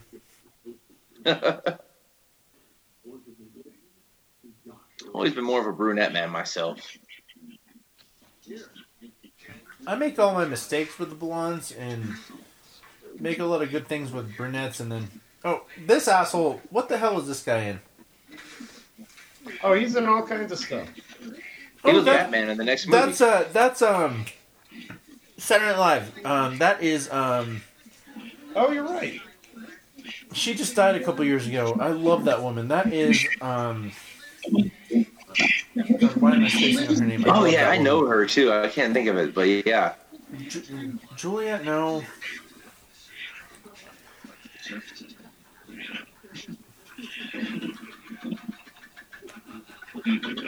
She was in Coneheads. Yeah, this scene right here is the one that really turns some people off, I think. This business with the blood, Mm-hmm. that's what pushed the buttons of parents so much more than virtually anything else. I had friends that remembered watching this when they were kids. Like, yeah, my parents took us out of the theater.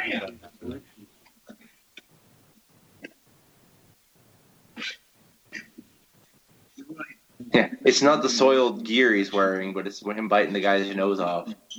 Yeah. Heck, I remember freaking, me and my wife went to freaking see Deadpool, and there were people in there with like the 5-year-old kids. Oh, yeah. I want to fill her void. That's Jan Hooks. Everyone want to fill her void. That's her. That's Jan Hooks. That's her name. Yeah.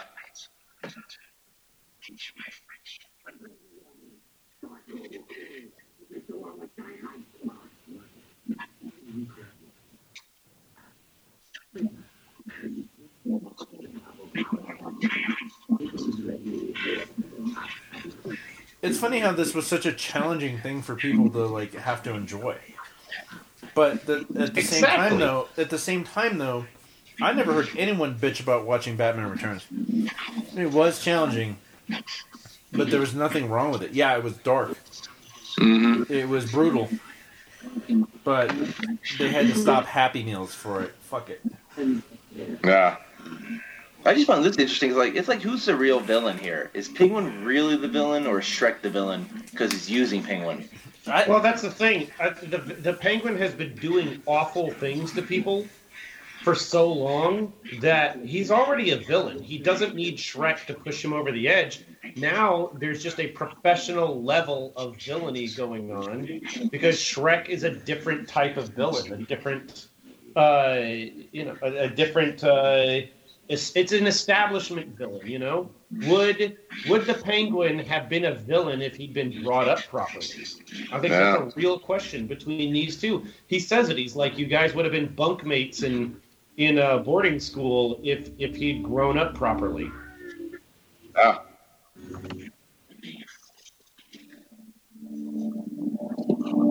There's just no reason to think that the Penguin necessarily would have been a bad guy, except that he obviously terrible disposed of a big murder. They didn't see him. Un momento. Infanticide. How you look? Someone's shit is really loud, man. Not mine.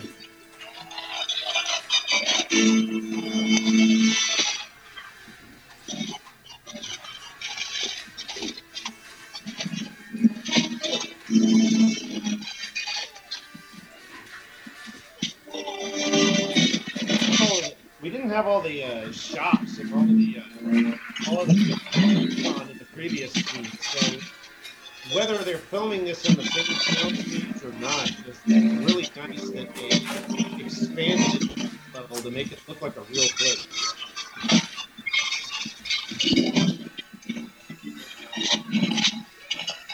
Nunchuck clown.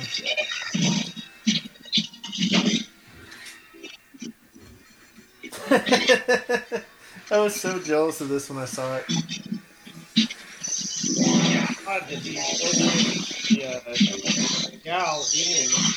Tony, your shit is real loud, man.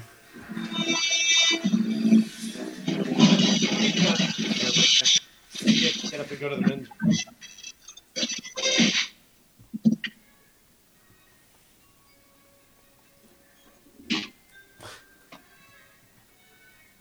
That is such a great shot.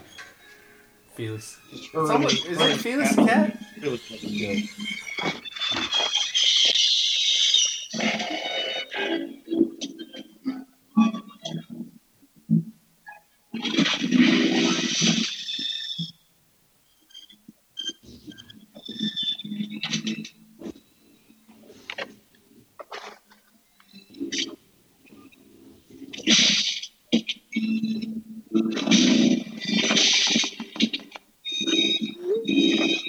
I don't know what this does for anything. Like, this is just more runtime or something. We need more. Do we need something else to evidence to us that she's unhinged? God, I wouldn't even say unhinged. Just more of a, like, she's just herself now.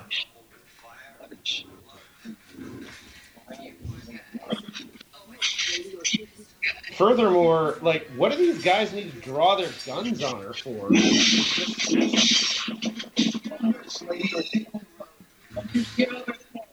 So odd.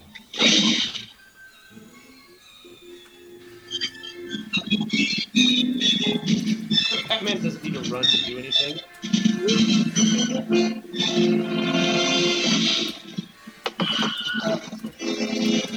Wilhelm scream.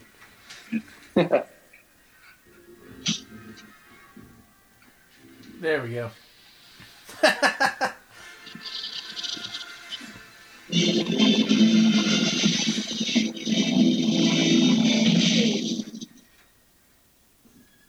Was it just me, or was there a little bit of confetti when he freaking exploded? A little bit. Probably some confetti. I love the conveniently placed just gas.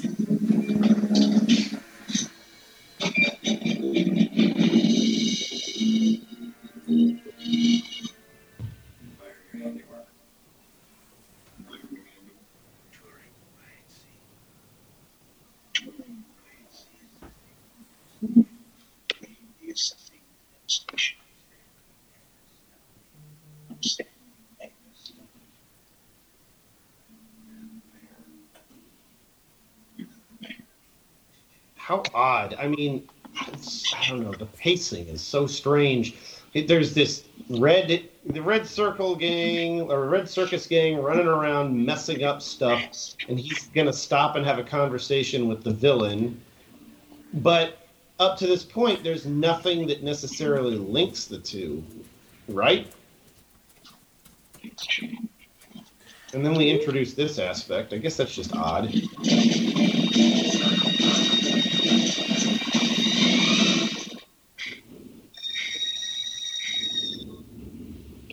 Yeah.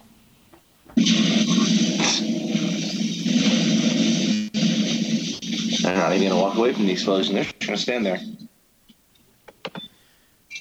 The helicopter umbrella. You got to love a good gimmick. 20 years later, Marty Skrull stole the same thing. One of my favorite things about the entire movie is it's filmed at night. Pretty much. The only time we've seen any daylight, it still looks like night. Back in the cemetery a few minutes ago. Yeah.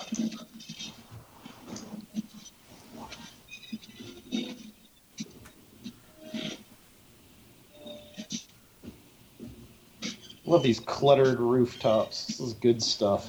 Good Some nature sets. shit. Mm-hmm. Lots of forced perspective and Hit a woman.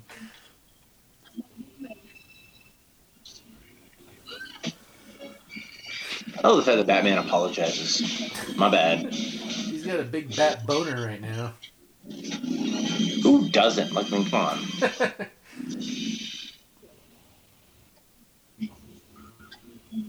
he just zapped her and she's the... Oh, okay. It's like, she's the... holding him up. As if Batman doesn't have a way to stop from falling.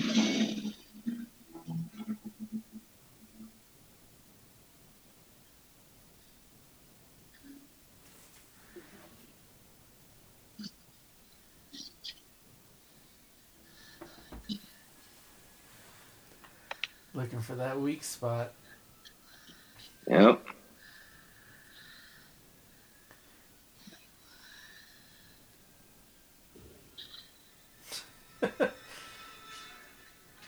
What was he waiting for? She's I just don't literally know. feeling out the weak spots. Mm-hmm.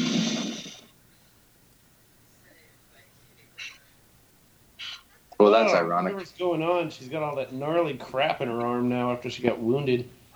Are those bat stickers? Look to the right of him. Or look to his right, the left there. There's like bat stickers randomly placed.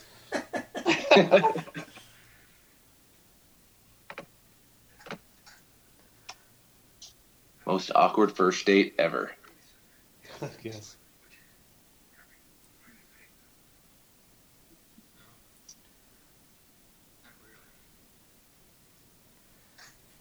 Hope my bat boner. He still can't turn his neck.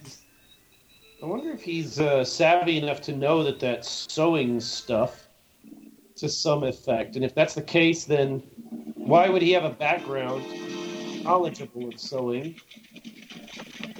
I'm just thinking about the detective quality of him there. See, that's Is he the gonna? one. That's what What? they leave out is the detective quality. It was detective. Yeah, they never qualities. use that in any good Batman movie. Yeah, I think he relies way too much on technology in a lot of places. I mean, I can see him sitting there and researching and figuring stuff out. That makes sense. He does that in the Batcave in every movie in one way or another, but he's not going and collecting evidence necessarily. I do appreciate that bit in Batman, what is it, Batman, or Dark Knight, when he figures out how to re-piece together the bullet in an effort to get the fingerprint. Like, I thought that was an appropriate combination of knowledge, and he went and he did collect that evidence. But we just don't get that in a lot of the other Batman movies, I guess. He's running around. It's funny thinking about this like considering how high Oswald has climbed the crime syndicate ring right now in Batman, coming from like the sewer, literally. I'm really loving this.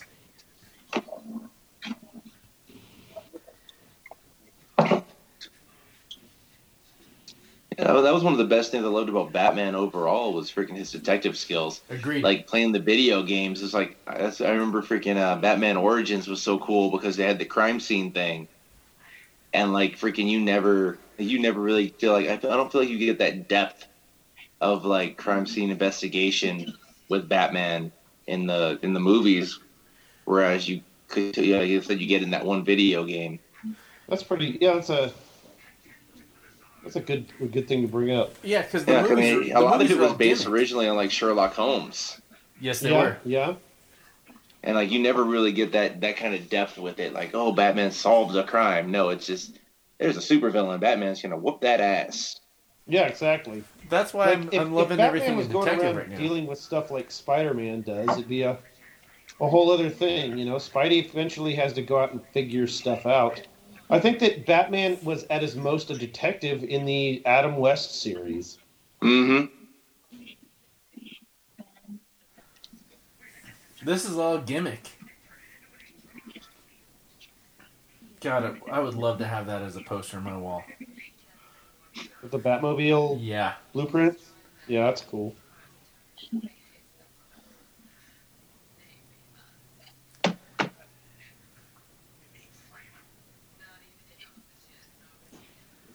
I mean, like, I just love the fact that there's so many different agendas, even if they do intermingle ever so slightly between Catwoman, Shrek, and Penguin. It's just that it's just a clunky show with this many. There's we got 3 villains in it. This is the birth of trying to do a bunch of stuff all at the same time in comic book movies. I don't think we ever saw anything like this before. Because all we had was Superman and Batman. She actually puts the bird in her mouth. Yeah. But I think this one works, whereas like I said, Spider-Man 3, where you've got, Green Goblin, Venom, and freaking Sandman, that it was too much. Like they never seem like the story's really interconnected enough to work. That's a terrible Whereas example. Whereas this one, it kind of seems that they do. That's a terrible example to bring up because like that was so poorly executed. But yeah, exactly. But I get what you're saying. Same thing with Bane, freaking Poison Ivy, and Mr. Freeze. It was like it never really seemed to make enough sense to work fluidly. Well, it works fluidly here because she's the monkey wrench, where like Batman, Cobblepot, fucking Christopher Walken are struggling for power. She's the monkey wrench. She just wants everyone to pay. Yeah.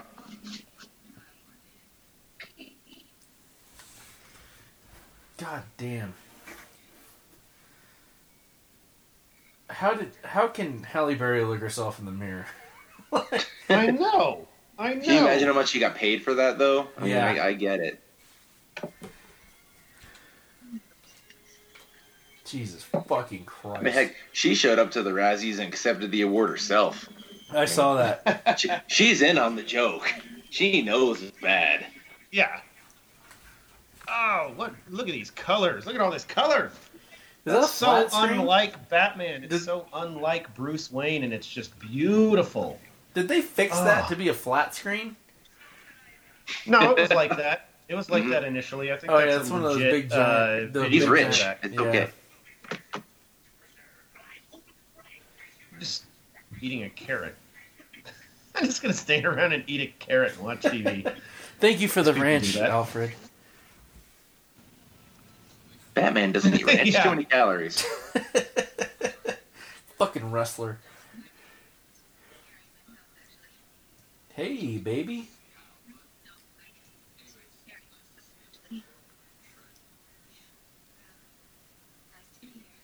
It's so odd that his hair is so wild. Everybody's hair is so wild. Early 90s, man. They didn't have... Guess that's true.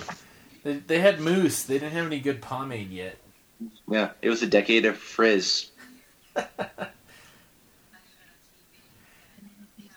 Me, ouch.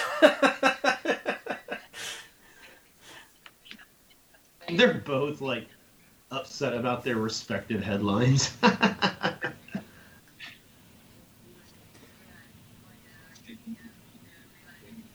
See, boys and girls, this is how you get a girl. You play it cool. She might be insane, but Oh, she is insane. but Don't think for a second she's not insane. you gotta just play it cool. Yeah, legitimately. He does. He does a good job. Like this is a practical, realistic conversation for them to be having, and like to develop the character and perpetuate the appeal that they feel for one another. You Exactly. know, it makes a lot of sense. It really works. I want to point out she still looks like she's been crying though.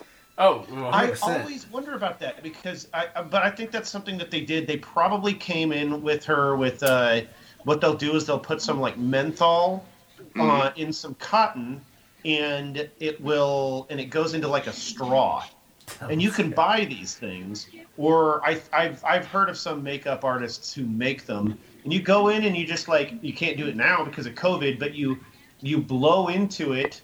You just set it up right by somebody's eyes and blow into it, and it forces that really cooled air, and it makes that crying appeal. It makes that crying effect. So you can get that, but you have to be careful because you obviously don't want somebody to tear up. But it's a trick on how to get quick tears. Okay, that's interesting. Shoot. I mean, it's much more quantifiable than like just getting a finger full of jalapeno or something. Much less painful. I love this first date. It's a big bowl of apples out there. I guess he's hot on the fruits and veggies, huh? At least 5 to 6 times a day. He's Batman. Yeah. Batman's regular. High in fiber. That's why I want you to be a regular guy. I always thought it was phenomenal that he brings up Vicky Vale. He has the whole thing.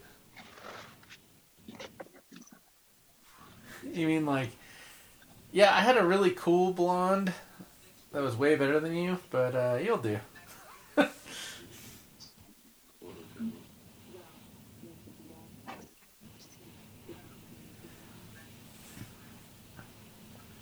I like seeing this sort of scene, especially after what I know how they filmed Scarface, how they excluded her from everything to make her feel as isolated as possible. That really made the filming of Scarface really hard for her because they treated her the same way they treated her character. That is awesome. No. That's fascinating. I did not know that. That's Yeah, wonderful. it was a really big and bad problem for filming because they drove her insane about how bad they treated her. But it was purely for the movie. There was and for Mindfielders, there's a really good article about 10 years ago from Playboy that's about like, God, I want to say about like, it was the big meat and potatoes of that issue. Talking about, they interviewed even, they even got even to Al Pacino. Like, they interviewed everybody. Mm-hmm.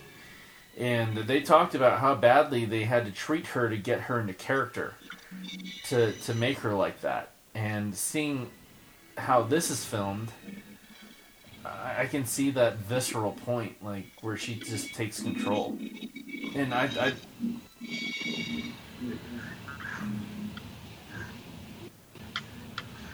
Yeah, it's a big switch. I don't think we would have been able to get away with anything like that with the performers I was just working with, because I think you can get this. I think you can get that performance if it's established ahead of time, and it also takes a very strong director.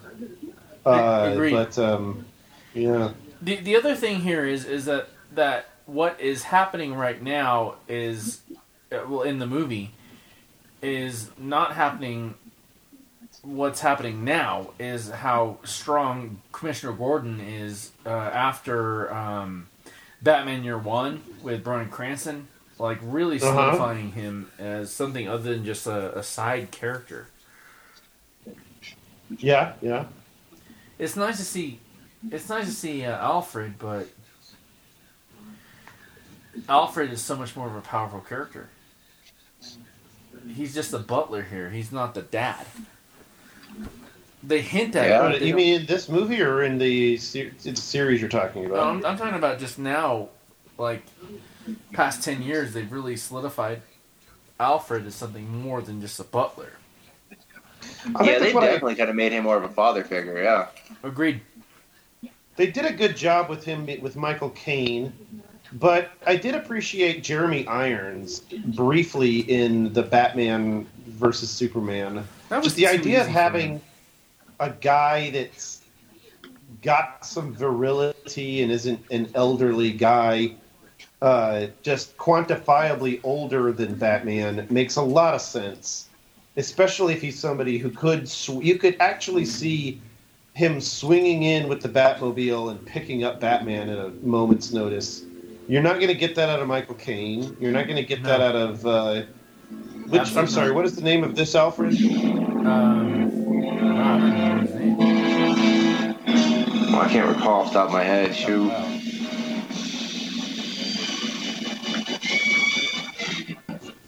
He's got bat logos on his boots. I didn't even realize that. Yeah, but the suit he picked up off the hanger had a bat logo a second ago. Now it's gone. I think it's by Pikey Necks. Yeah, it's It's on the chest piece. suggested that it comes off of the cape or something. So I could hook up some badass Legos. Yeah. Now that would be an amazing thing. A Batmobile that was a Lego that you could build the fucking shields over it. Oh, that would be The insane. big Batman Lego ticket item right now is the Batwing. Oh, dude, The it's like movie version Batwing. $250, and I think it's worth every penny. It's gorgeous, man. I got no use for it, but What do you mean no use for it? You've got a fucking entire room of Legos. I do, but it doesn't pertain to any of that. It's not in the scale of Just anything turn I the already have lights off, going on. motherfucker. It just doesn't, I don't need every Star Destroyer just because they're out there. Yeah, But that's that's fine. when- Just turn the goddamn lights off. You're talking about I lighting. wish you got a it, just- Batmobile for my son, and I never freaking get around to building. I actually need to get that built. You're a bad father, It was too. it was a present for my freaking the rest of the pharmacy for when I went on leave for my heart surgery. Oh, well then you're definitely a good father, and I shouldn't have said that. My wife, we threw it up in the top of the closet because I freaking didn't want my son to put it up, open all the pieces. That way I couldn't put it together, and forgot about it. I like how these fucking clown vaudevillain characters are suddenly electricians. Yeah, Everybody they're needs a hobby, showing dude. absolutely no urgency to get anything done. Urgency to build up this... What if we found out that they were originally Joker goons and they were just out of work because Joker's dead? That was the No, was the were- inclination actually in the original scripts that he was taking over Joker game. Oh, no kidding. Yep. Huh. And you kind of gotta love that Catwoman is not taking any shit. I think that's the whole point, obviously. That she's just not taking any shit, since Selena Kyle did, but she's just not. Good point. She's just kind of throwing it out there that she's just done with, being a side character or, freaking a background person.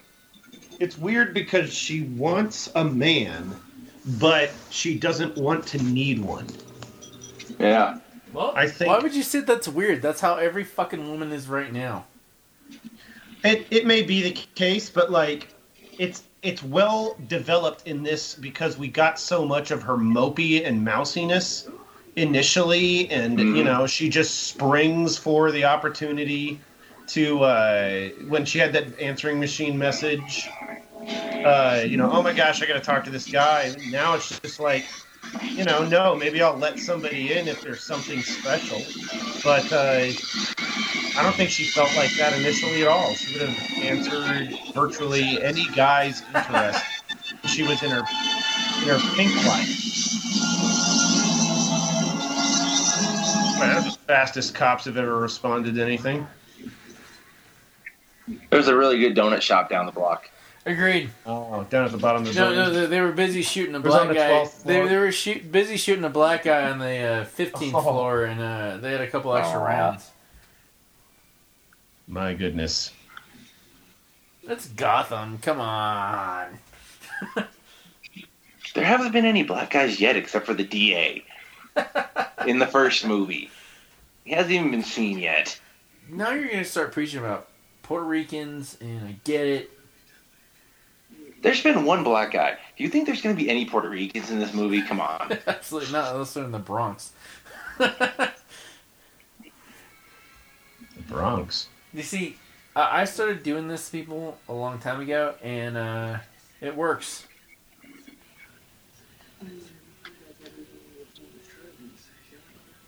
I like the her costume depicts more and more damage as it goes along. Like her I don't know, her mask is a little bit messy over one of the eyes. Good point. Like that in her earlier appearances.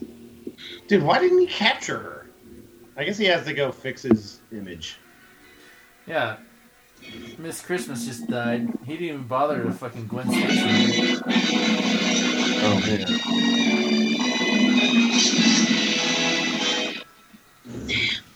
I guess what we don't ever really get in any of these movies is Batman, like, dropping a villain off at the cops. That would be an amazing way to start the movie. Like, he just drops off some D-lister. He just drops off, like, Killer Moth. Yeah, like, even in Superman flies in, solves a problem, and then, like, you know, he drops off a bad guy. Maybe they are in a giant boat, and he just leaves it out in the street, you know, but... Yeah.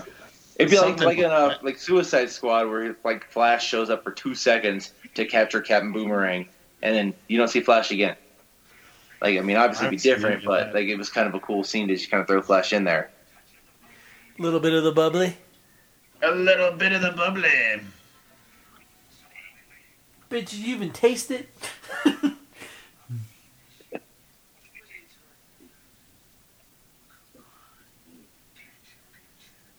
She's married to a very famous director. Yeah. I imagine that's what's going to happen to all of us. We're going to end up with some kick-ass woman that can understand what we're doing. Tony's already got it. I already heard her on the phone earlier. Yeah, she puts up with my weird taste, so she's definitely a keeper. Does your wife have a sister with much lower standards? No, she's got a couple of brothers that are kind of pains in the ass. But no sisters with lower standards. Gotcha. No lower standard. No sisters. No, definitely a brother with some. Her younger brother's got some low standards, but I don't know. You know, I don't know if that's your thing or not.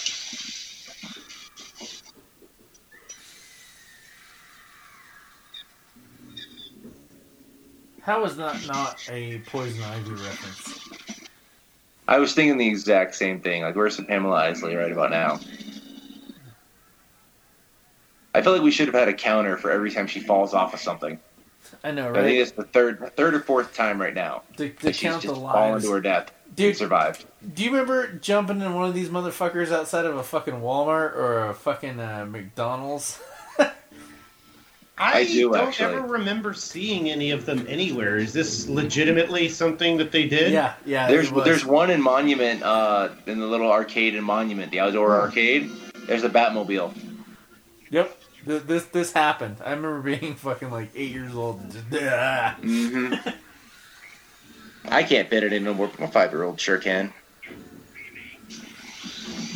I don't think he likes it as much as I do, but, you know, it is what it is. Dead pedestrians. It's like bowling for stupid. Agreed. Like, why would you run forward? Just get out of the way. He's obviously freaking having all, staying between the lanes. Why does he just turn the key off?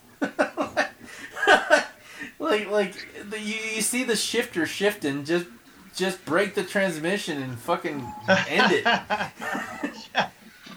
Yeah, you figure there'd be a bat button for that. Totally, it's got a bat And logo on it. yeah, Everything. he's putting a CD in that makes it even more. Probably something by Alice in Chains. He's got, I feel like a CDRW in the Batmobile in 1992.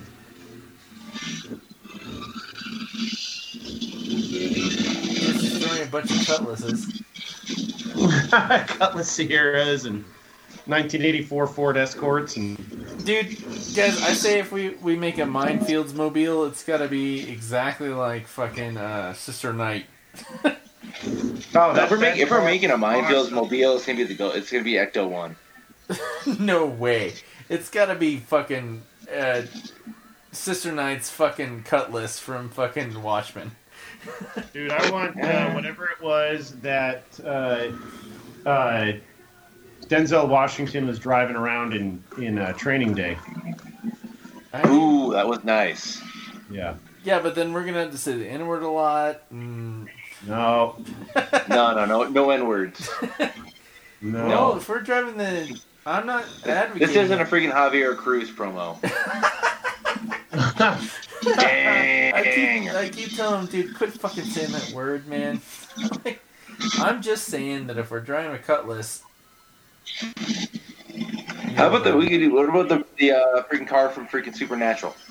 Oh, dude. That is. I've never seen it. And Oh, dude.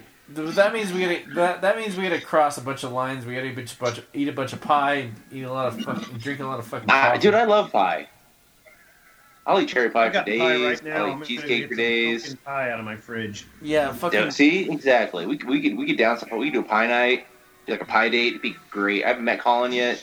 We sit down and have some pie. Consider him Sit down fucking and have Kyle some pie. fucking McLaughlin fucking Twin Peaks. He'll eat the shit out of some pie and some fucking coffee. I will eat all the pie and coffee.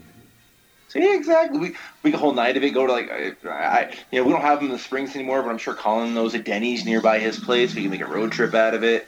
There's Go get some Village Denny's, Inn. get some They've got, pie, like, get some a coffee. Thanksgiving dinner you can get any time, and they are loaded up on pies at Village See? Inn. Everybody wins. I'm going to say, we're having this conversation in lieu of talking about the nonsense that's happening in this movie right now. I have never, ever liked this part of the movie. It's like, it's lost on me completely. The business of being able, that anybody would be able to do anything to the Batmobile is nonsense to me. That no one would notice the Batmobile was there. Like, the gang would have had to fight everybody off to get him away. I'm asking for too much, I know. But, like... I know, I feel you, Then man. again, a 13-year-old did steal the tires off a Batmobile. We've had so many years... We've had come on. I don't... Those movies don't... It happened one time. He's not wrong. But the thing is, though, is that how many times have we seen in the past 10 years where people are fucking with Batman and some kid just starts throwing eggs or rocks? It's happening right now in freaking Detective with the whole mirror thing. Yes, sir. Yes, sir. I think somebody might have thrown a tomato at him. He actually took all the tomatoes and onions to the face on this. He refused to have any stunt doubles. Even with his expensive... hours and hours and hours long makeup that needed to be done to be able to do this. Yes. It's astonishing. It was astonishing. It was, and he. That's a pro. He really devoted himself to this, man. I just love. I've never not loved Danny DeVito in anything. Of course, he's amazing in everything. Yep. He's I watched maybe 4 more than one ever episode of Always Sunny, but he's perfect. He's perfect in Sunny, man. He's such a bastard. So I just started blasting. Why is he putting on a jacket? I guess you get to go into the case. It's going to be coolish. It's gonna be cool. Maiden, man. The bat slide. Oh, he had to turn on his weather equipment. His weather equipment. What's the weather like in the cave? I brought a jacket down. It's sunny. It's always sunny. It's always sunny in the cave. These heat lamps blasting me. It's like a bat sauna in there. Stop it. That's all right. This is going really well with my Romulan ale. My shit is gonna be blue tomorrow. Gosh, somebody's buttons are like 5 inches wide.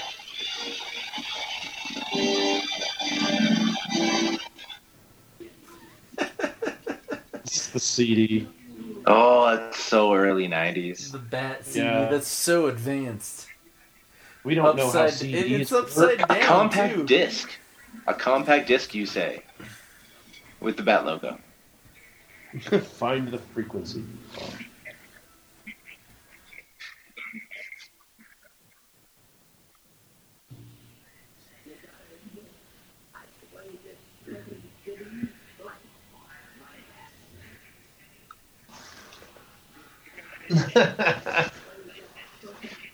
This is classic. This is a classic trope.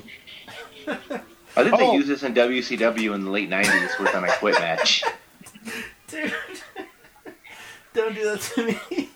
Yeah, it was Psycho Sid and Goldberg in 99. Wiggle, wiggle. That is not how. No, it was or WWF used it and freaking Rock into Mick Foley in the I Quit match. How dare you say that? Look at the disgust on her face. You are so canceled. You're canceled.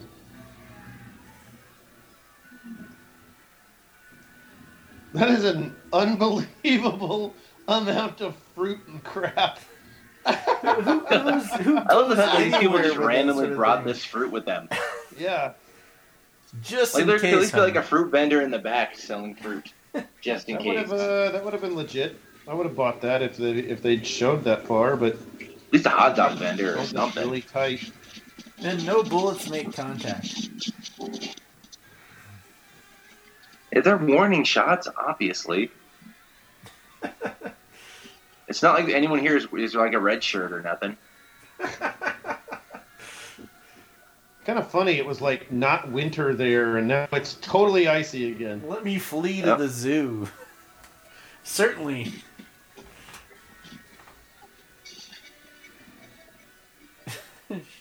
Fire a warning shot into his bulbous ass. Isn't that a Simpsons reference? No, that's Jane Silent Bob. Oh, okay. Yeah.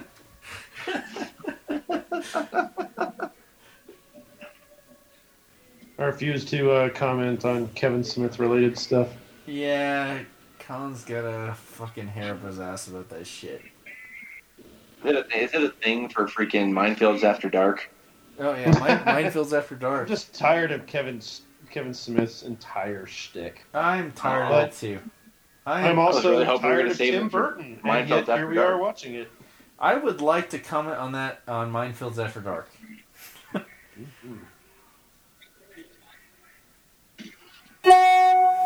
I'm a That's what we fat do for New piece Year's. of shit. Minefields After Dark, the first episode, first issue. Just do it.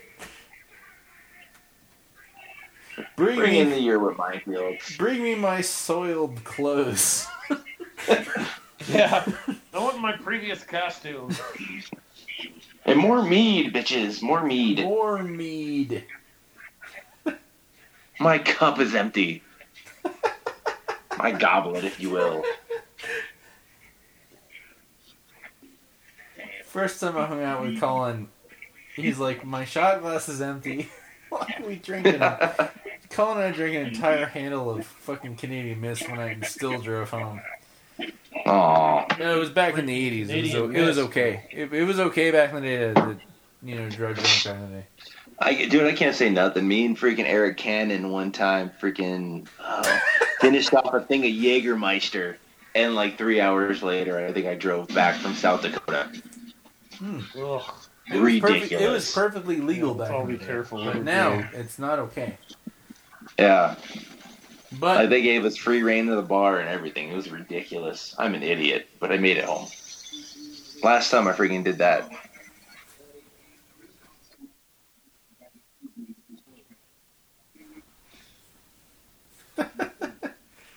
Is he soldering? Selena What Kyle. can't Ah, Batman do? this is it. This is my favorite part of the movie right here. I'm This really whole- hoping it's some Catwoman pussy tonight.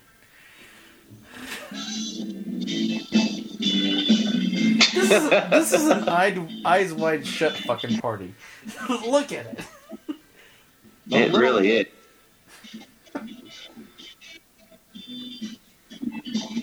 Look at that Mona Lisa bitch in the back.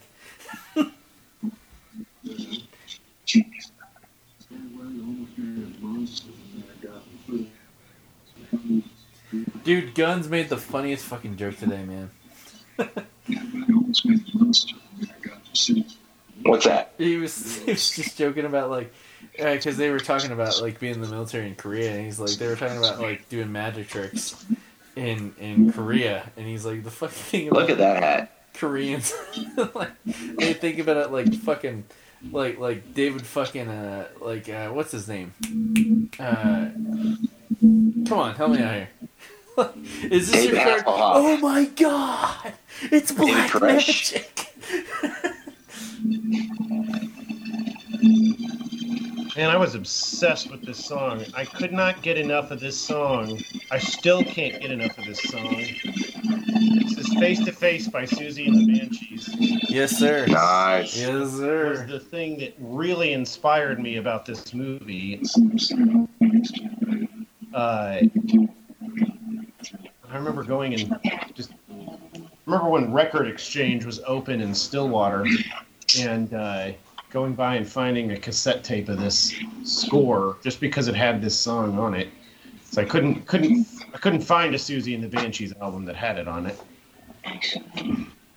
Not a straight hair. No, they done fixed up all the furries earlier.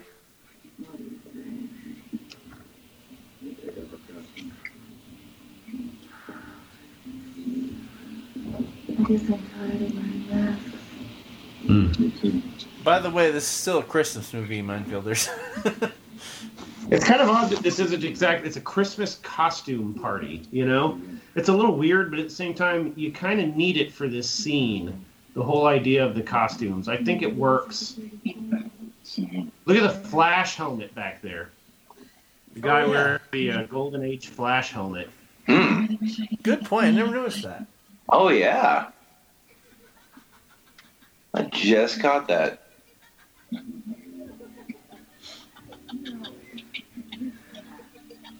It is kind of funny that they're the only two not wearing masks for a change.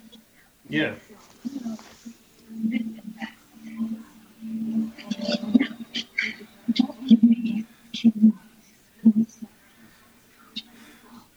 I'm so torn on this, man, because like the romance between Catwoman and Batman for the past 3 years has been pretty good, but you know what always happens when there's a superhero wedding. But this woman is fucking completely batshit crazy, and she's perfect. Batman loves crazy chicks. Joshua Michael likes crazy chicks.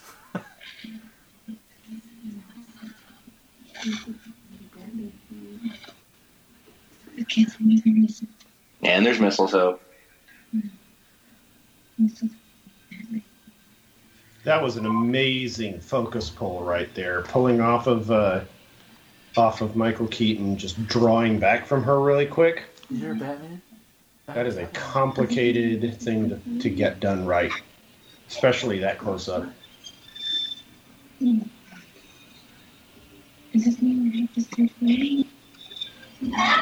Oh, they are. She is so broken. So broken. Look at all those people flying 30 feet in the air.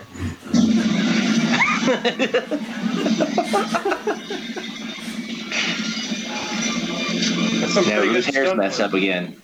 Yeah, their Eyes Wide Shut party has a direct line to the fucking sewer system. Yeah, under a fountain.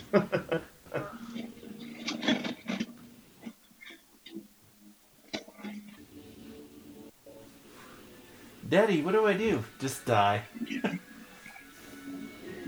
Somebody must be sacrificed. It is you, my son. Interesting, though. You know, you think about a bad guy, any bad guys, and they're so self-centered, they're so focused inward, and yet Max Schreck is still, you know, he loves his son. He doesn't want this awful thing to happen to his kid. A biblical first bad thing that happened to the kids. I just love each and every time Penguin makes an entrance. Agreed. It's just so it's funny because he's like so dirty, yet at the same time his entrances are so majestic. And he just hit Julius Caesar.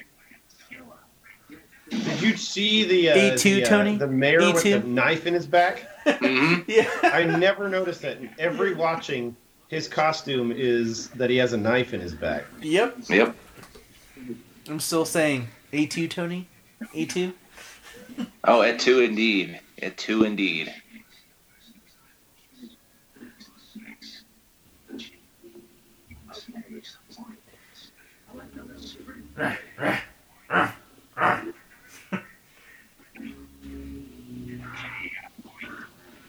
And the duck. I think those are the anthropomorphic penguins they made for this movie. There was so much controversy about all of the penguins being shipped in. Using live penguins, and chances that they were being mistreated and everything. No, I was reading those ducks got rock star treatment. I'm sorry, the penguins. I heard them and Danny DeVito shared the same fish. I also read the same thing. Put it past him. I mean, like... Only the penguins asked for Rika. Can you blame him? He's married to Rhea Perlman. I just imagine that she's just got this, like, fucking giant afro bush.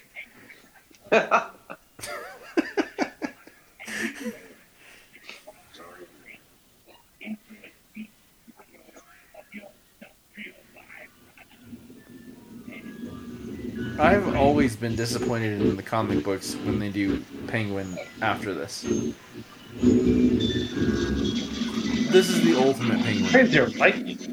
Huh. Yeah, Penguin's another character where I can't think of one definitive story that he's had. Other than this, man, like, he gets so involved in organized crime, and I mean, that's fun. Like, I feel like he should be a bigger player. But this origin story was so nitty gritty. Mm-hmm. Like, this might actually be the peak of the Penguin.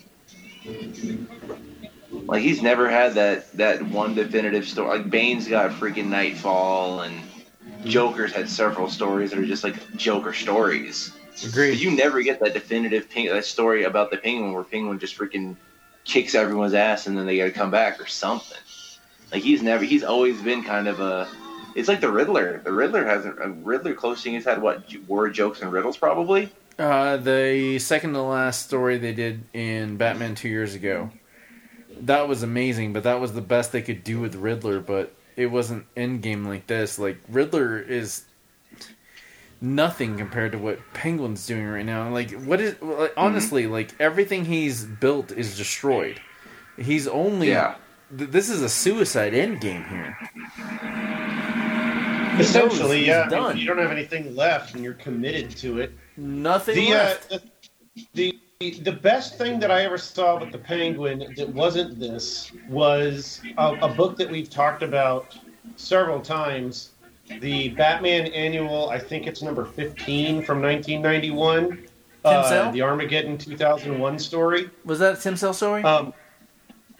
Was it? No, not Tim Sale. No, definitely not. It was in the Armageddon 2001 storyline where Wade Rider was showing the futures of all of these characters. Batman was essentially framed for the accidental death of the Penguin. In the future, he was trying to stop the Penguin from some kind of diamond heist, and the Penguin slipped and fell to his death. And there was evidence that there was manufactured evidence that Batman was the reason for it. And I was like, that's probably the most important thing that the Penguin could do is die in a way that gets Batman in a ton of trouble.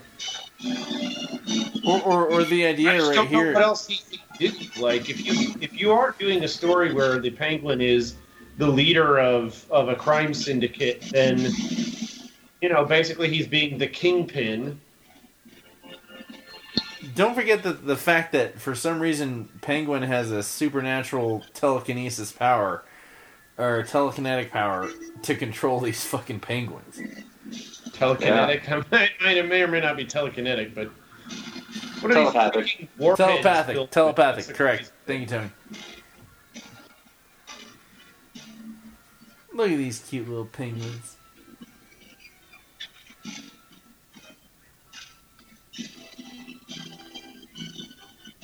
I like when everything goes south. That chicken that's doing the countdown, she just turns the light off. where she just disappears. She just turns the light off and done. We're out of here. Boy, I'll tell you what. There's a certain amount of what makes this movie awesome. And then I'm Michael Keaton, and I'm reading this script, and I'm going, you're going to have some stupid shit where I'm fighting penguins? Legitimately, like real penguins? Not a guy, a penguin? It's just...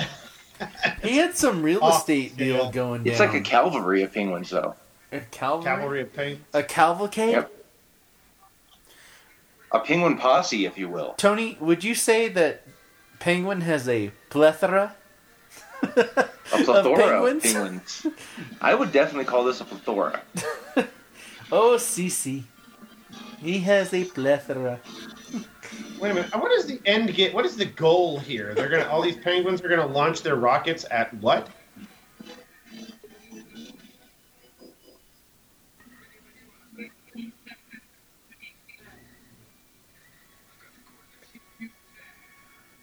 He's gonna kill all these endangered penguins. Oh, they're all controlled. They're all wearing little helmets, so they're controlled. With their little tinfoil hats. That's wacky.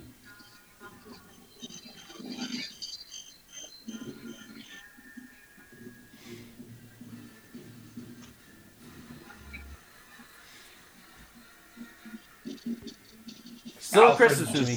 Saves the whole city by himself, essentially, and all the firstborn. They'll be fine. And Batman and his sewer skimmer.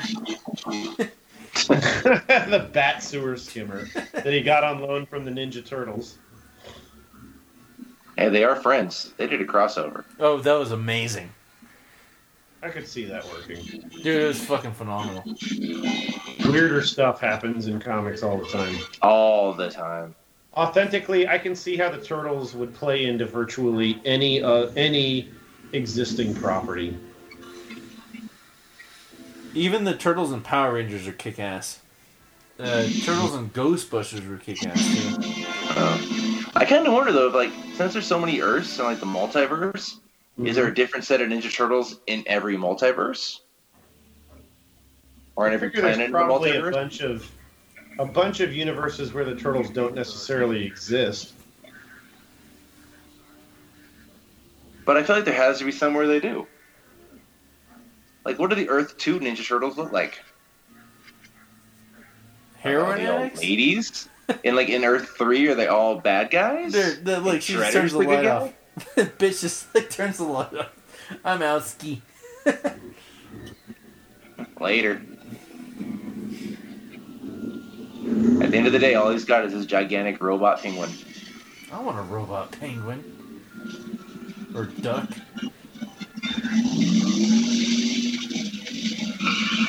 It is a duck. There's some cheesy graphics on his little monitor. I love the fact that the duck is 4-wheel drive or 6-wheel drive.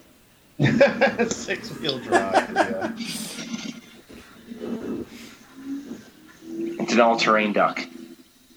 He loves his giant ducky. And we just blew a tranny. Aww, Ducky's dead. Now I'm gonna go fight a severely overweight diabetic man in the bowels of an abandoned zoo.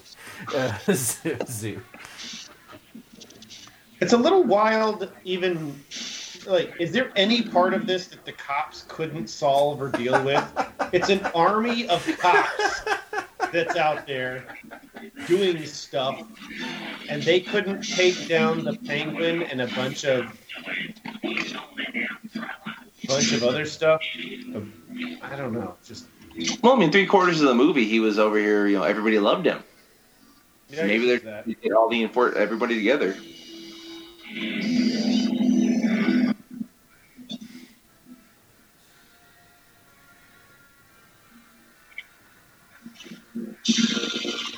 You walked into the wrong neighborhood, bitch. Well, that sucks.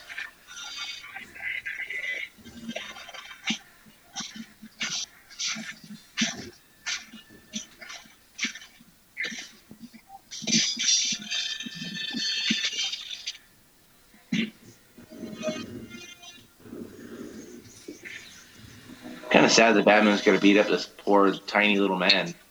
Or all the penguins had Where are like all these laser-focused rockets. It's like if Deadshot was a penguin.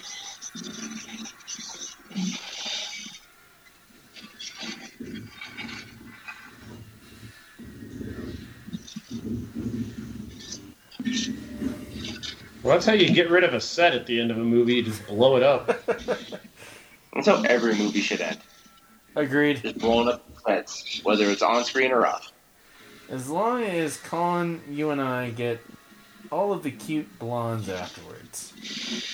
You know, because they've got stuff to talk about. Their next role.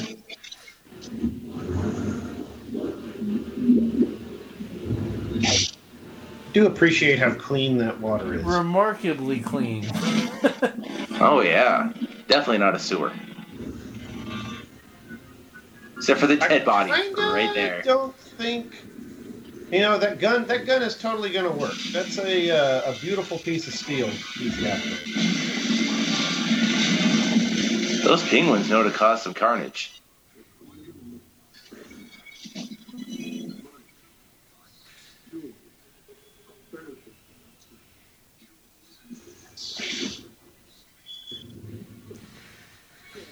Yeah, she's a dominatrix ready to rock and roll. If he'd have just put on a diaper and asked to be breastfed, it would have been fine.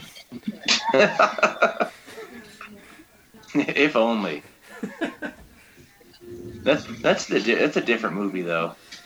Very different. Batman. That's Batman Comes Again.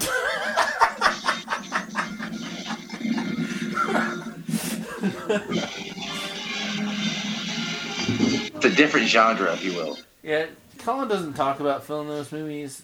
He fills the space, but I know what he's working on. Understood. Milk 2. I'm still watching this. I don't know what we're talking about anymore. Yeah, your involvement in Milk 2. It's okay, man. Oh, I know. Yeah, no, never done any of that. You didn't pay those gimmicks to come in the mail. Huh? I was just wondering about him tearing off his mask in a second. If his mask is that freaking easy to tear off, You read my then mind. what good is it? Yeah, It just it serves rips no off like practical nothing. purpose. It's a pound of plastic and a rubber that just rips off. We're the same. Yeah. And when he takes it off, he doesn't have all the black makeup around his eyes. What's up, bud? Totally. I know. You can't watch that. Look. You see, there's no black makeup around his eyes there. Yeah, I kind of would have loved it if he had the big, ridiculous, like, black makeup on. It would have it would have absolutely gothed out this entire sequence, but they never did it.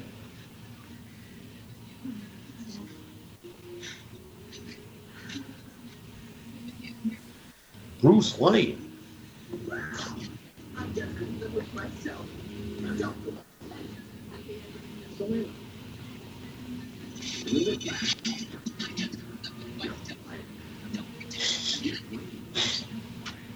You're fired.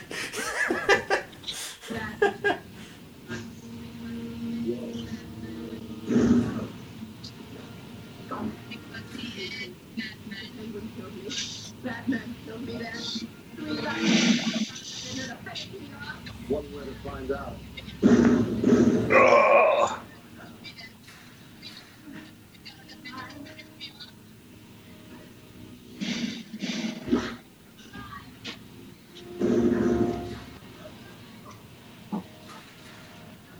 It's hard to take. 6, 7.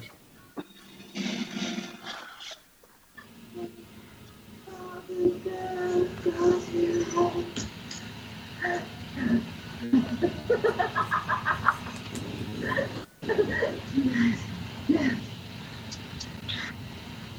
sleep with Francis.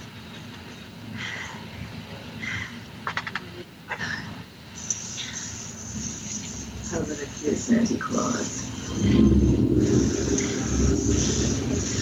Dang! Christ. In the mouth.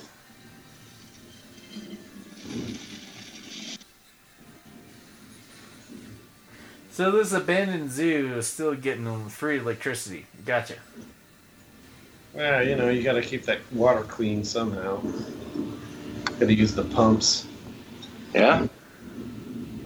Abandoned zoo with penguins. They had a lot of penguins for one zoo.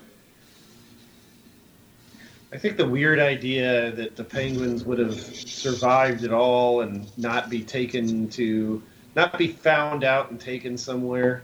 Here's what Penguins are McDonald's had a expensive. problem with. All the goop coming off of him? The black blood. I'm not sure that's what it is. Yeah. Just sewer goop or something? That's gotta be his blood, man. It's ooze. Mm-hmm. Listen to the music here, this Tim Burton. Danny Elfman. Oh, I'm sorry, Danny Elfman, yeah.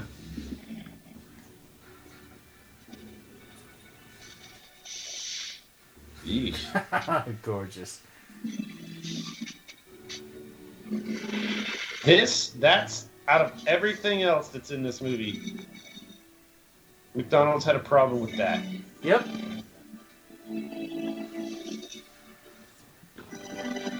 They canceled the Happy Meals after like a week. Yeah. Luckily, I was spoiled as shit and I got all those fucking toys. What were they? Like Catwoman or Catwoman-mobile, Penguin in the fucking duck, Batman in the Batmobile. I actually preferred the original Batman movie from the Taco Bell ones. Like we'd get these like the giant Taco Bell cup that was just all black with the Batman logo. It was gorgeous. I kind of remember. The midget from the little person from Total Recall is one of these penguins. Oh, really? Yep. Oh yeah, those are not the worst Emperor Penguin costumes I've ever seen. Yeah, one of them is the chick that fucking what's his name gunned down after the 3-titty chick. Mm. She was. Have you seen this? The Lego Batman polybag. So it's Batman in a bat boat and Penguin in his ducky. Do you already have Yeah, that? I've actually got that one. Oh, you do? I don't have Yeah, it. I'm not. me and my son built that. Watching the DC stuff, but that's kind of a legit cute little poly bag. Mm. Actually, that's a box. That's probably a $10 to $14 box. I think it was between $10 and $20. Yeah. It's just kind of sad, though. The whole time he just wants to be accepted. And at the end of the movie, the Penguins are the ones.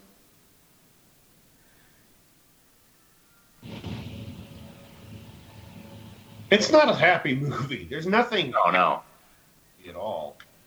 I mean, it's action packed and it's entertaining. You know, but it's not. It's just. I don't know how much I qualify this as being a fun movie. No, it's definitely a sadder Christmas movie. Yeah, I mean, I really appreciate that anyone was willing to go this weird with Batman.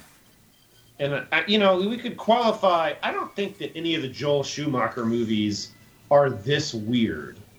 This just takes it to a whole odd level. I love Joel Schumacher's movies, man. Like, they brought it back to that campy 60s shit, man. People just didn't appreciate it.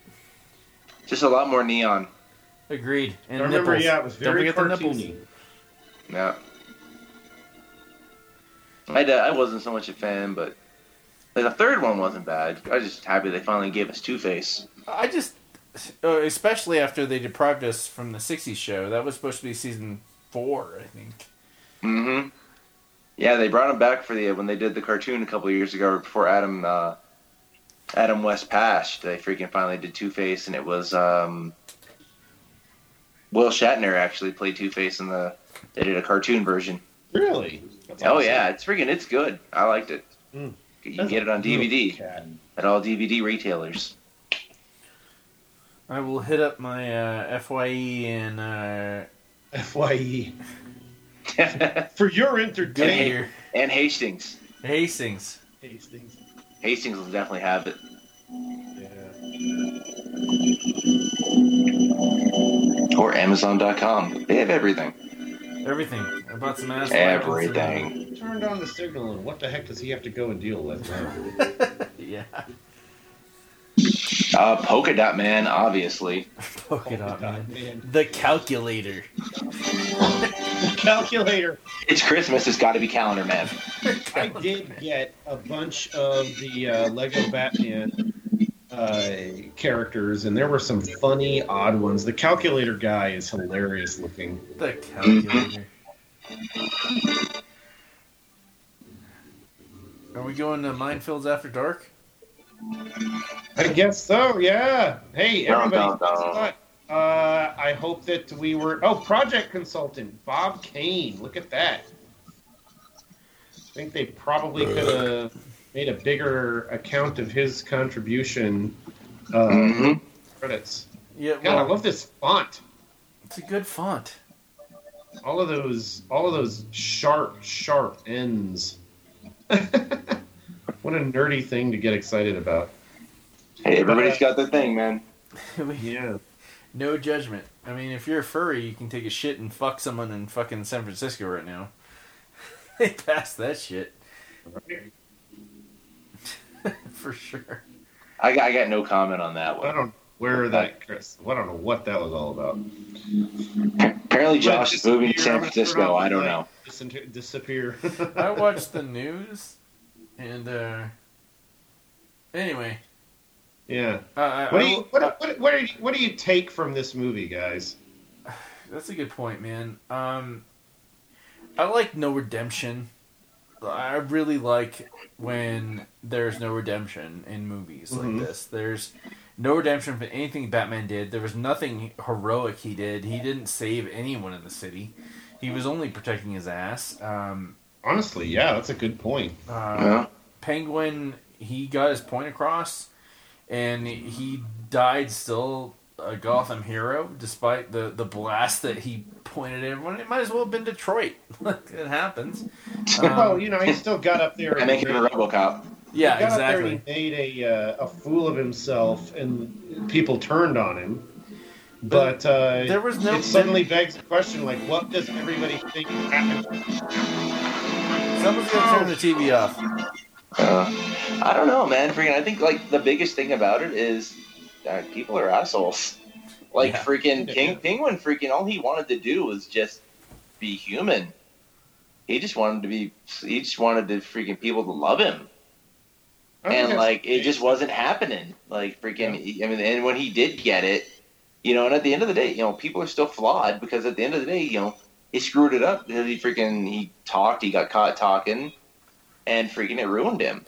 You know, it brought him right back to where it was. So I mean, people are just like the biggest thing I can take out of all of this: people just inherently flawed. They all imploded in one way or another. Like all of the villains, they basically took care of themselves. They fell apart and imploded in on themselves. You know, 100%. like Yeah. Joker definitely had to be stopped in the first movie. It made sense. He was, you know, an ecological terrorist essentially, and this business here, it's like, okay, well, you know, it's powerful mogul and a guy that could take over the city and do what? It's like, okay, what? You're gonna team up with another bad guy and you're gonna. Someone's you got to guys are turn their just gonna TV own off, the man. place. I don't have any sound going at all. I just paused mine, so never mind. That's probably me. But like, yeah, everybody did have their own motivations. It's just kind of funny when you do say when you are looking at it, it is kind of funny that Batman is basically just covering his ass the whole time.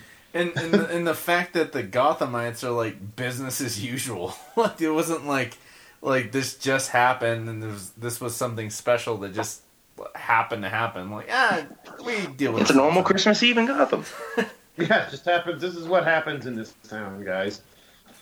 We're lucky we have Batman, who, like, nobody ever did Batman ever get his name cleared necessarily? No. For killing that lady, yeah, no. No, not at all. Like that plot thread just disappears. There's nothing that says that was planted or that we need to we went after him. We chased after him all over town and he got away, and it's like, okay, well, then what? That's why I like that Clown Killer exists now. Like this little kid has had enough. like right off the bat. Like this is not the way things should be. And did you read was it Detective? No, it was Batman. He's in Batman, yeah. The last one in Batman when like, kid, what'd I ever do to you? And Batman's like, you were there when Joker killed his mom and dad. Oh shit. Oh crap, yeah.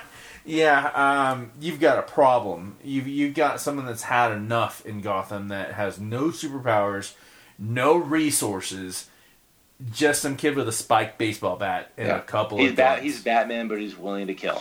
Yep. Mm-hmm. And he's got enough. He doesn't have Batman's resources, but he's got enough resources to get stuff done. Agreed. He's kind of like a ground level Batman, like Batman to basics, basically. And he's already had. He doesn't know how to fight, but he's willing to fight because he's just fed up. And he's got like 40 kills under his belt, executing actual people, no questions asked, don't care. You were a clown, done. Head bashed in. Head bashed in. The whole end of Joker War, when freaking all these people, it kind of mirrors society right now a little bit. I was like, all these people had their Joker mask on. They were all willing to riot and do all this insanity. But then they just went back to living their lives. Yep, exactly. Like, they totally got away with it. Just and freaking, it's like, what do you do with it? What do you do with that when somebody, if you have that ability to freaking slide out there, do some violence, hurt people, and then just go to work the next day? How is that not infuriating? Agreed, especially like with what they're doing to Detective, when all the people that are siding with the superheroes or the vigilantes are fighting the people that are tired of fucking people playing pajama police. Yeah. they both have equally. I think we might have just arguments. named this episode Pajama Police. Pajama Police. Episode 70, issue 71, Pajama Police. Pajama Police, exactly. We're up late watching a movie. Why wouldn't we call it that? Minefields After Dark. Dude, I'm very enthused with the Blu-ray that I've got because there are a bunch of featurettes I'm going to be able to look at. And it has the Susie and the Banshees video that I've watched millions of times on YouTube as a featurette. People don't understand the cultural impact that they've got Susie and the Banshees there. Like I don't think people get it at all. Yeah, that's not an accident. You don't just pick a Cure song. You can pick a Cure song, but you don't just pick Susie and the Banshees. We're talking 1978 Batcave. We're talking London. We're talking Robert Smith is making fucking googly hate eyes at fucking Morrissey across the road in the club. Fucking Boy George is DJing. The guy from Alien Sex Fiend is the janitor of the actual club. Pete Burns from Dead or Alive is dancing his ass off, and we're talking, these are, like, Sex Pistols are there. This is an actual place that actually happened, and Susie was part of the crew, and now she's part of immortal cultural anything right now. Yeah, I just realized, dude, can we get a movie about that? Oh like my all god, of these man! Characters and what are their motivations? Let's just write How it. did they collaborate? Let's just write it, man. It's, we need another Velvet Goldmine. Oh, hold on, pause. Did you say Velvet Goldmine? Yeah. Oh my god, that's one of my favorite movies of all time, man. Like, that movie was... We've got Toni Collette, we've got Ewan McGregor, we've got Patrick Bateman. You ever seen Velvet Goldmine, Tony? I have not. It's another one you guys got me freaking set up on. It is a fictitious... Right, I'm going to make a list. It is a fictitious account of Mick Jagger and David Bowie's sexual encounters as David Bowie is faking his death. Played by Ewan McGregor, but he's not David Bowie. He's a specifically different character, but it's obviously David Bowie. Yeah, and it's being told by recounts of the people that were in the scene at the time, and it has so many cultural repercussions. And I don't think the people that are pro LGBTQ understand what the gold mine they're sitting on. And not to make the pun on that, but no, make the pun, dude. Always make the pun. It's the music is there. The stories there, or we can even, like, Colin, you and I can even, like, play back to Party Monster. Oh yeah, sure. Of what was going on in the scene. And you ever see Party Monster with Macaulay Culkin? No. Oh, dude, I watched that. I think that was the first time I got my sister. Robin wanted to drink for the first time, and. And I put on Party Monster. We bought some Hypnotic and some Hennessy, and we made some Incredible Hulks. And we watched Party Monster. And it's one of those scenester movies, man. I know that word is kind of a dirty word in most people's minds, but these specific scenes made things happen and are a backbone or and a cultural vibration that people are still, like, holding near and dear, and I think it perfectly vibrates the same way we're talking about Batman Returns, man. Like, it's gross and dirty, but, like, no redemption. Who's really the bad guy? Yeah. Oswald really just wanted his fucking family. He wanted to be a human and be recognized as a person. He took it a little bit too far, very too far, but was he really wrong, though? No, he wasn't. No, I think he was totally wrong, because you gotta look at it from how long was he doing dirt to people for months, if not years, before he ever hatched this plot. Yeah, but was he ever taught that it was bad? Like, he wasn't raised as a child. He was in the sewers. Like, he was basically a feral person. Yeah. He was left up to his own devices, and how does that affect somebody? Exactly. He doesn't know right from wrong. He knows good. He knows what is going to make him happy and what's not, or feed him. He knows how to survive. Really, is what it is. He knows how to survive. I think that essentially the plot point that got lost is if the Joker had a gang of hooligans that were former mob guys. They were mob soldiers, and they copped into his weird stylistic BS. But if you're gonna say that the Red Circus gang were leftover Joker goons, well, I don't see it. It works, but I don't see it. I don't see it What gets either. me is that the way that you've got that throwaway moment where Batman is investigating it and looking into where are these guys from, and they came through town and disappeared, and there's this like strange thing going on with these people, and I think they absorbed the Penguin, and I think they were the people who pushed these villainous concepts on him. Well, don't forget when you're in a scene like this. Like, let's break it down to a scene. Like, you're supposed to look like this. You're supposed to behave like this. Yes. And they just happen to be into criminal bullshit. And they abandoned him the second shit went wrong. Bitch, turn the lights off. Like, I'm gone.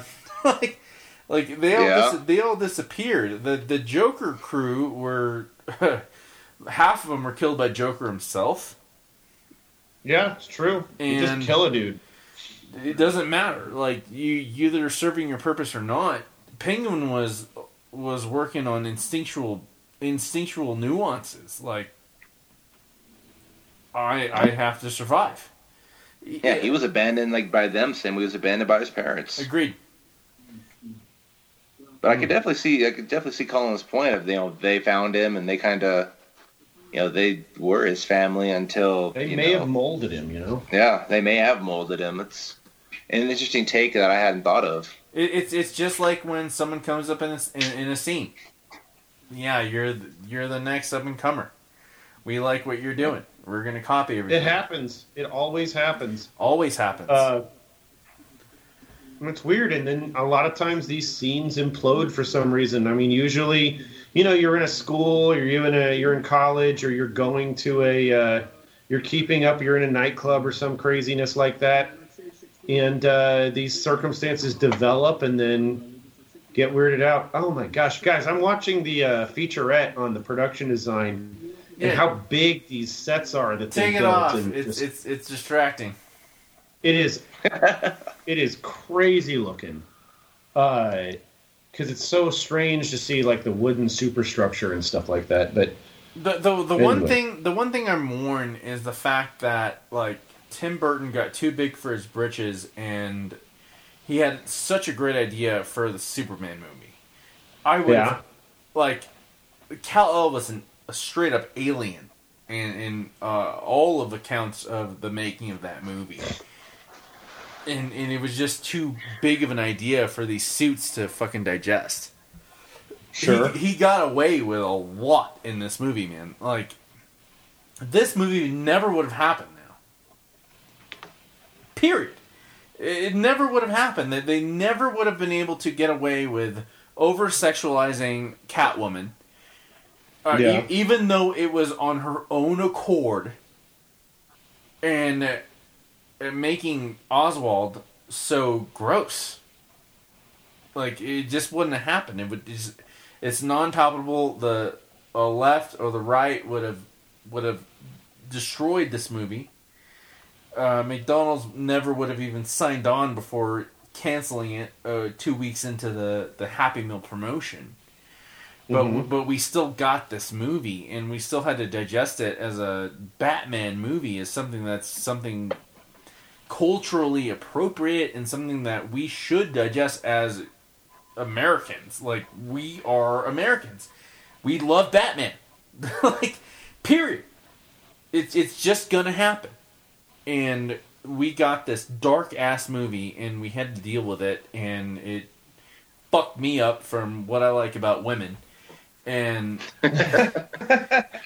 and what I don't like about women, what I don't like about politics, and it was all in there. With no apologies. Not one apology. That now Tim Burton would have to go and say, I'm sorry I did this and did that. No, it was out there. And with no redemption. I have to hammer this into it. No redemption. No one was the winner in this. Batman may have been the only one that, quote-unquote, lived. No redemption. Nothing Batman did anything good in this movie. He only created problems. Same thing for all the antagonists and protagonists in this movie. The least bit we got was seeing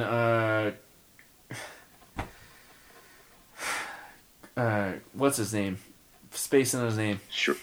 Max Shrek? Yeah, Shrek. Getting electrocuted to death. His dumbass kid dead. They didn't even bother to give us any like nuances for like the next one. Like, you know how they always set things up? Oh yeah, totally. Oh yeah, no, they definitely didn't do that. No, there was no like hint that like Harvey got like acid thrown in his face on TV. Yeah, they almost throw that entire concept away. Even when it shows up in the next movie, they pretty much gloss over. It's just like a media cutaway. Oh, Harvey Dent, you'll recall, was blah, blah, blah, this guy. Then this is what happened to... It's like, that's really weird and disappointing. Agreed. Yeah. I just noticed something in the background. You remember the scene when Batman was in the Iron Maiden? Oh, yeah. When you're looking past him, they have the big Christmas tree up at Wayne Manor. There are dozens of Christmas presents under that. And I'm like, who the hell is he giving presents to? Unless somebody sent them, like, what are those presents waiting for? He didn't have Obviously for Ace the Bat Hound. Ace the Bat Hound. Yeah, there you go. He's got something for Superman, for the Flash, the Justice League, perhaps. Crypto, the super dog. Oh, I love Crypto. Oh, yeah. Little treat on the tree, perhaps. Exactly. I say if Minefields writes a Batman movie, it's my end all be all bad guy is going to be Zaz. Zaz would be fun. Zaz would be like that one issue in Nightfall when he takes over the convent. In the orphanage? In the orphanage, yes. And he just starts executing people. No questions asked, just murders. And the Batman is burnt the fuck out from a whole week. Oh, yeah. A whole He's week. all sick in that one. Yeah, from fighting. And a lot of people don't realize that Batman is still fighting the withdrawal symptoms of being hooked on venom, which is what is completely powering Bane. And awake for a week. Let's have some fun. Let's make it dark. But no, kids won't buy the Happy Meals. Kids, we're gonna scare some kids. We're gonna, parents aren't gonna want to take their kids to the movies for this. Fuck all that, man. Let's have some fucking fun, man. Like the way they're doing Batman Black Label right now, or anything DC Black Label. I didn't care for Batman Black Label, but the other Black Label stuff's been freaking awesome. Damned was fucking stupid, and yeah, it was too over. Like, but they killed the Joker, Constantine, all this dark. I was like, too mystical for Batman. Batman's street level. I feel like I think that's the best avenue for Batman. Just be street level. Have your super villains, but everything revolves around Gotham. I'm always a little bit blown out when they decide to do wacky stuff with these characters and get people who are best utilized on the street level into gigantic, outrageous situations. I don't need Spider-Man in space. It doesn't play. Yeah, no, Daredevil doesn't need to fight Galactus. Exactly. No. Like I even have problems with Daredevil being involved in AVX or Axis. Oh, that was garbage. It's international. Garbage. It doesn't need to do that. Like Daredevil doesn't need to be. Daredevil needs to go to Japan and fight the Hand. He doesn't need to go deal with stuff in Latveria, you know. And I mean, Batman. It still weirds me out to see Batman on a giant Justice League satellite or something like that. Yeah, that he probably paid for. Totally implausible. Yeah, exactly. Anyway, guys. Yeah, I mean, This is still my favorite Batman movie. 100%. It's not nearly as good, I think, as 89 Batman, which is a very cohesive story. This is very clunky, and it's odd, and it's unbelievably creepy and gruesome. But, it's just got these little golden moments that have always inspired me as a person who was a cinephile. And guys, that's when my recorder crapped out, but we're already done anyway. But anyway, as you always know, this is dangerous, and this transmission is over. Stay tuned. We have some great other shows this week, guys. We love you. Peace.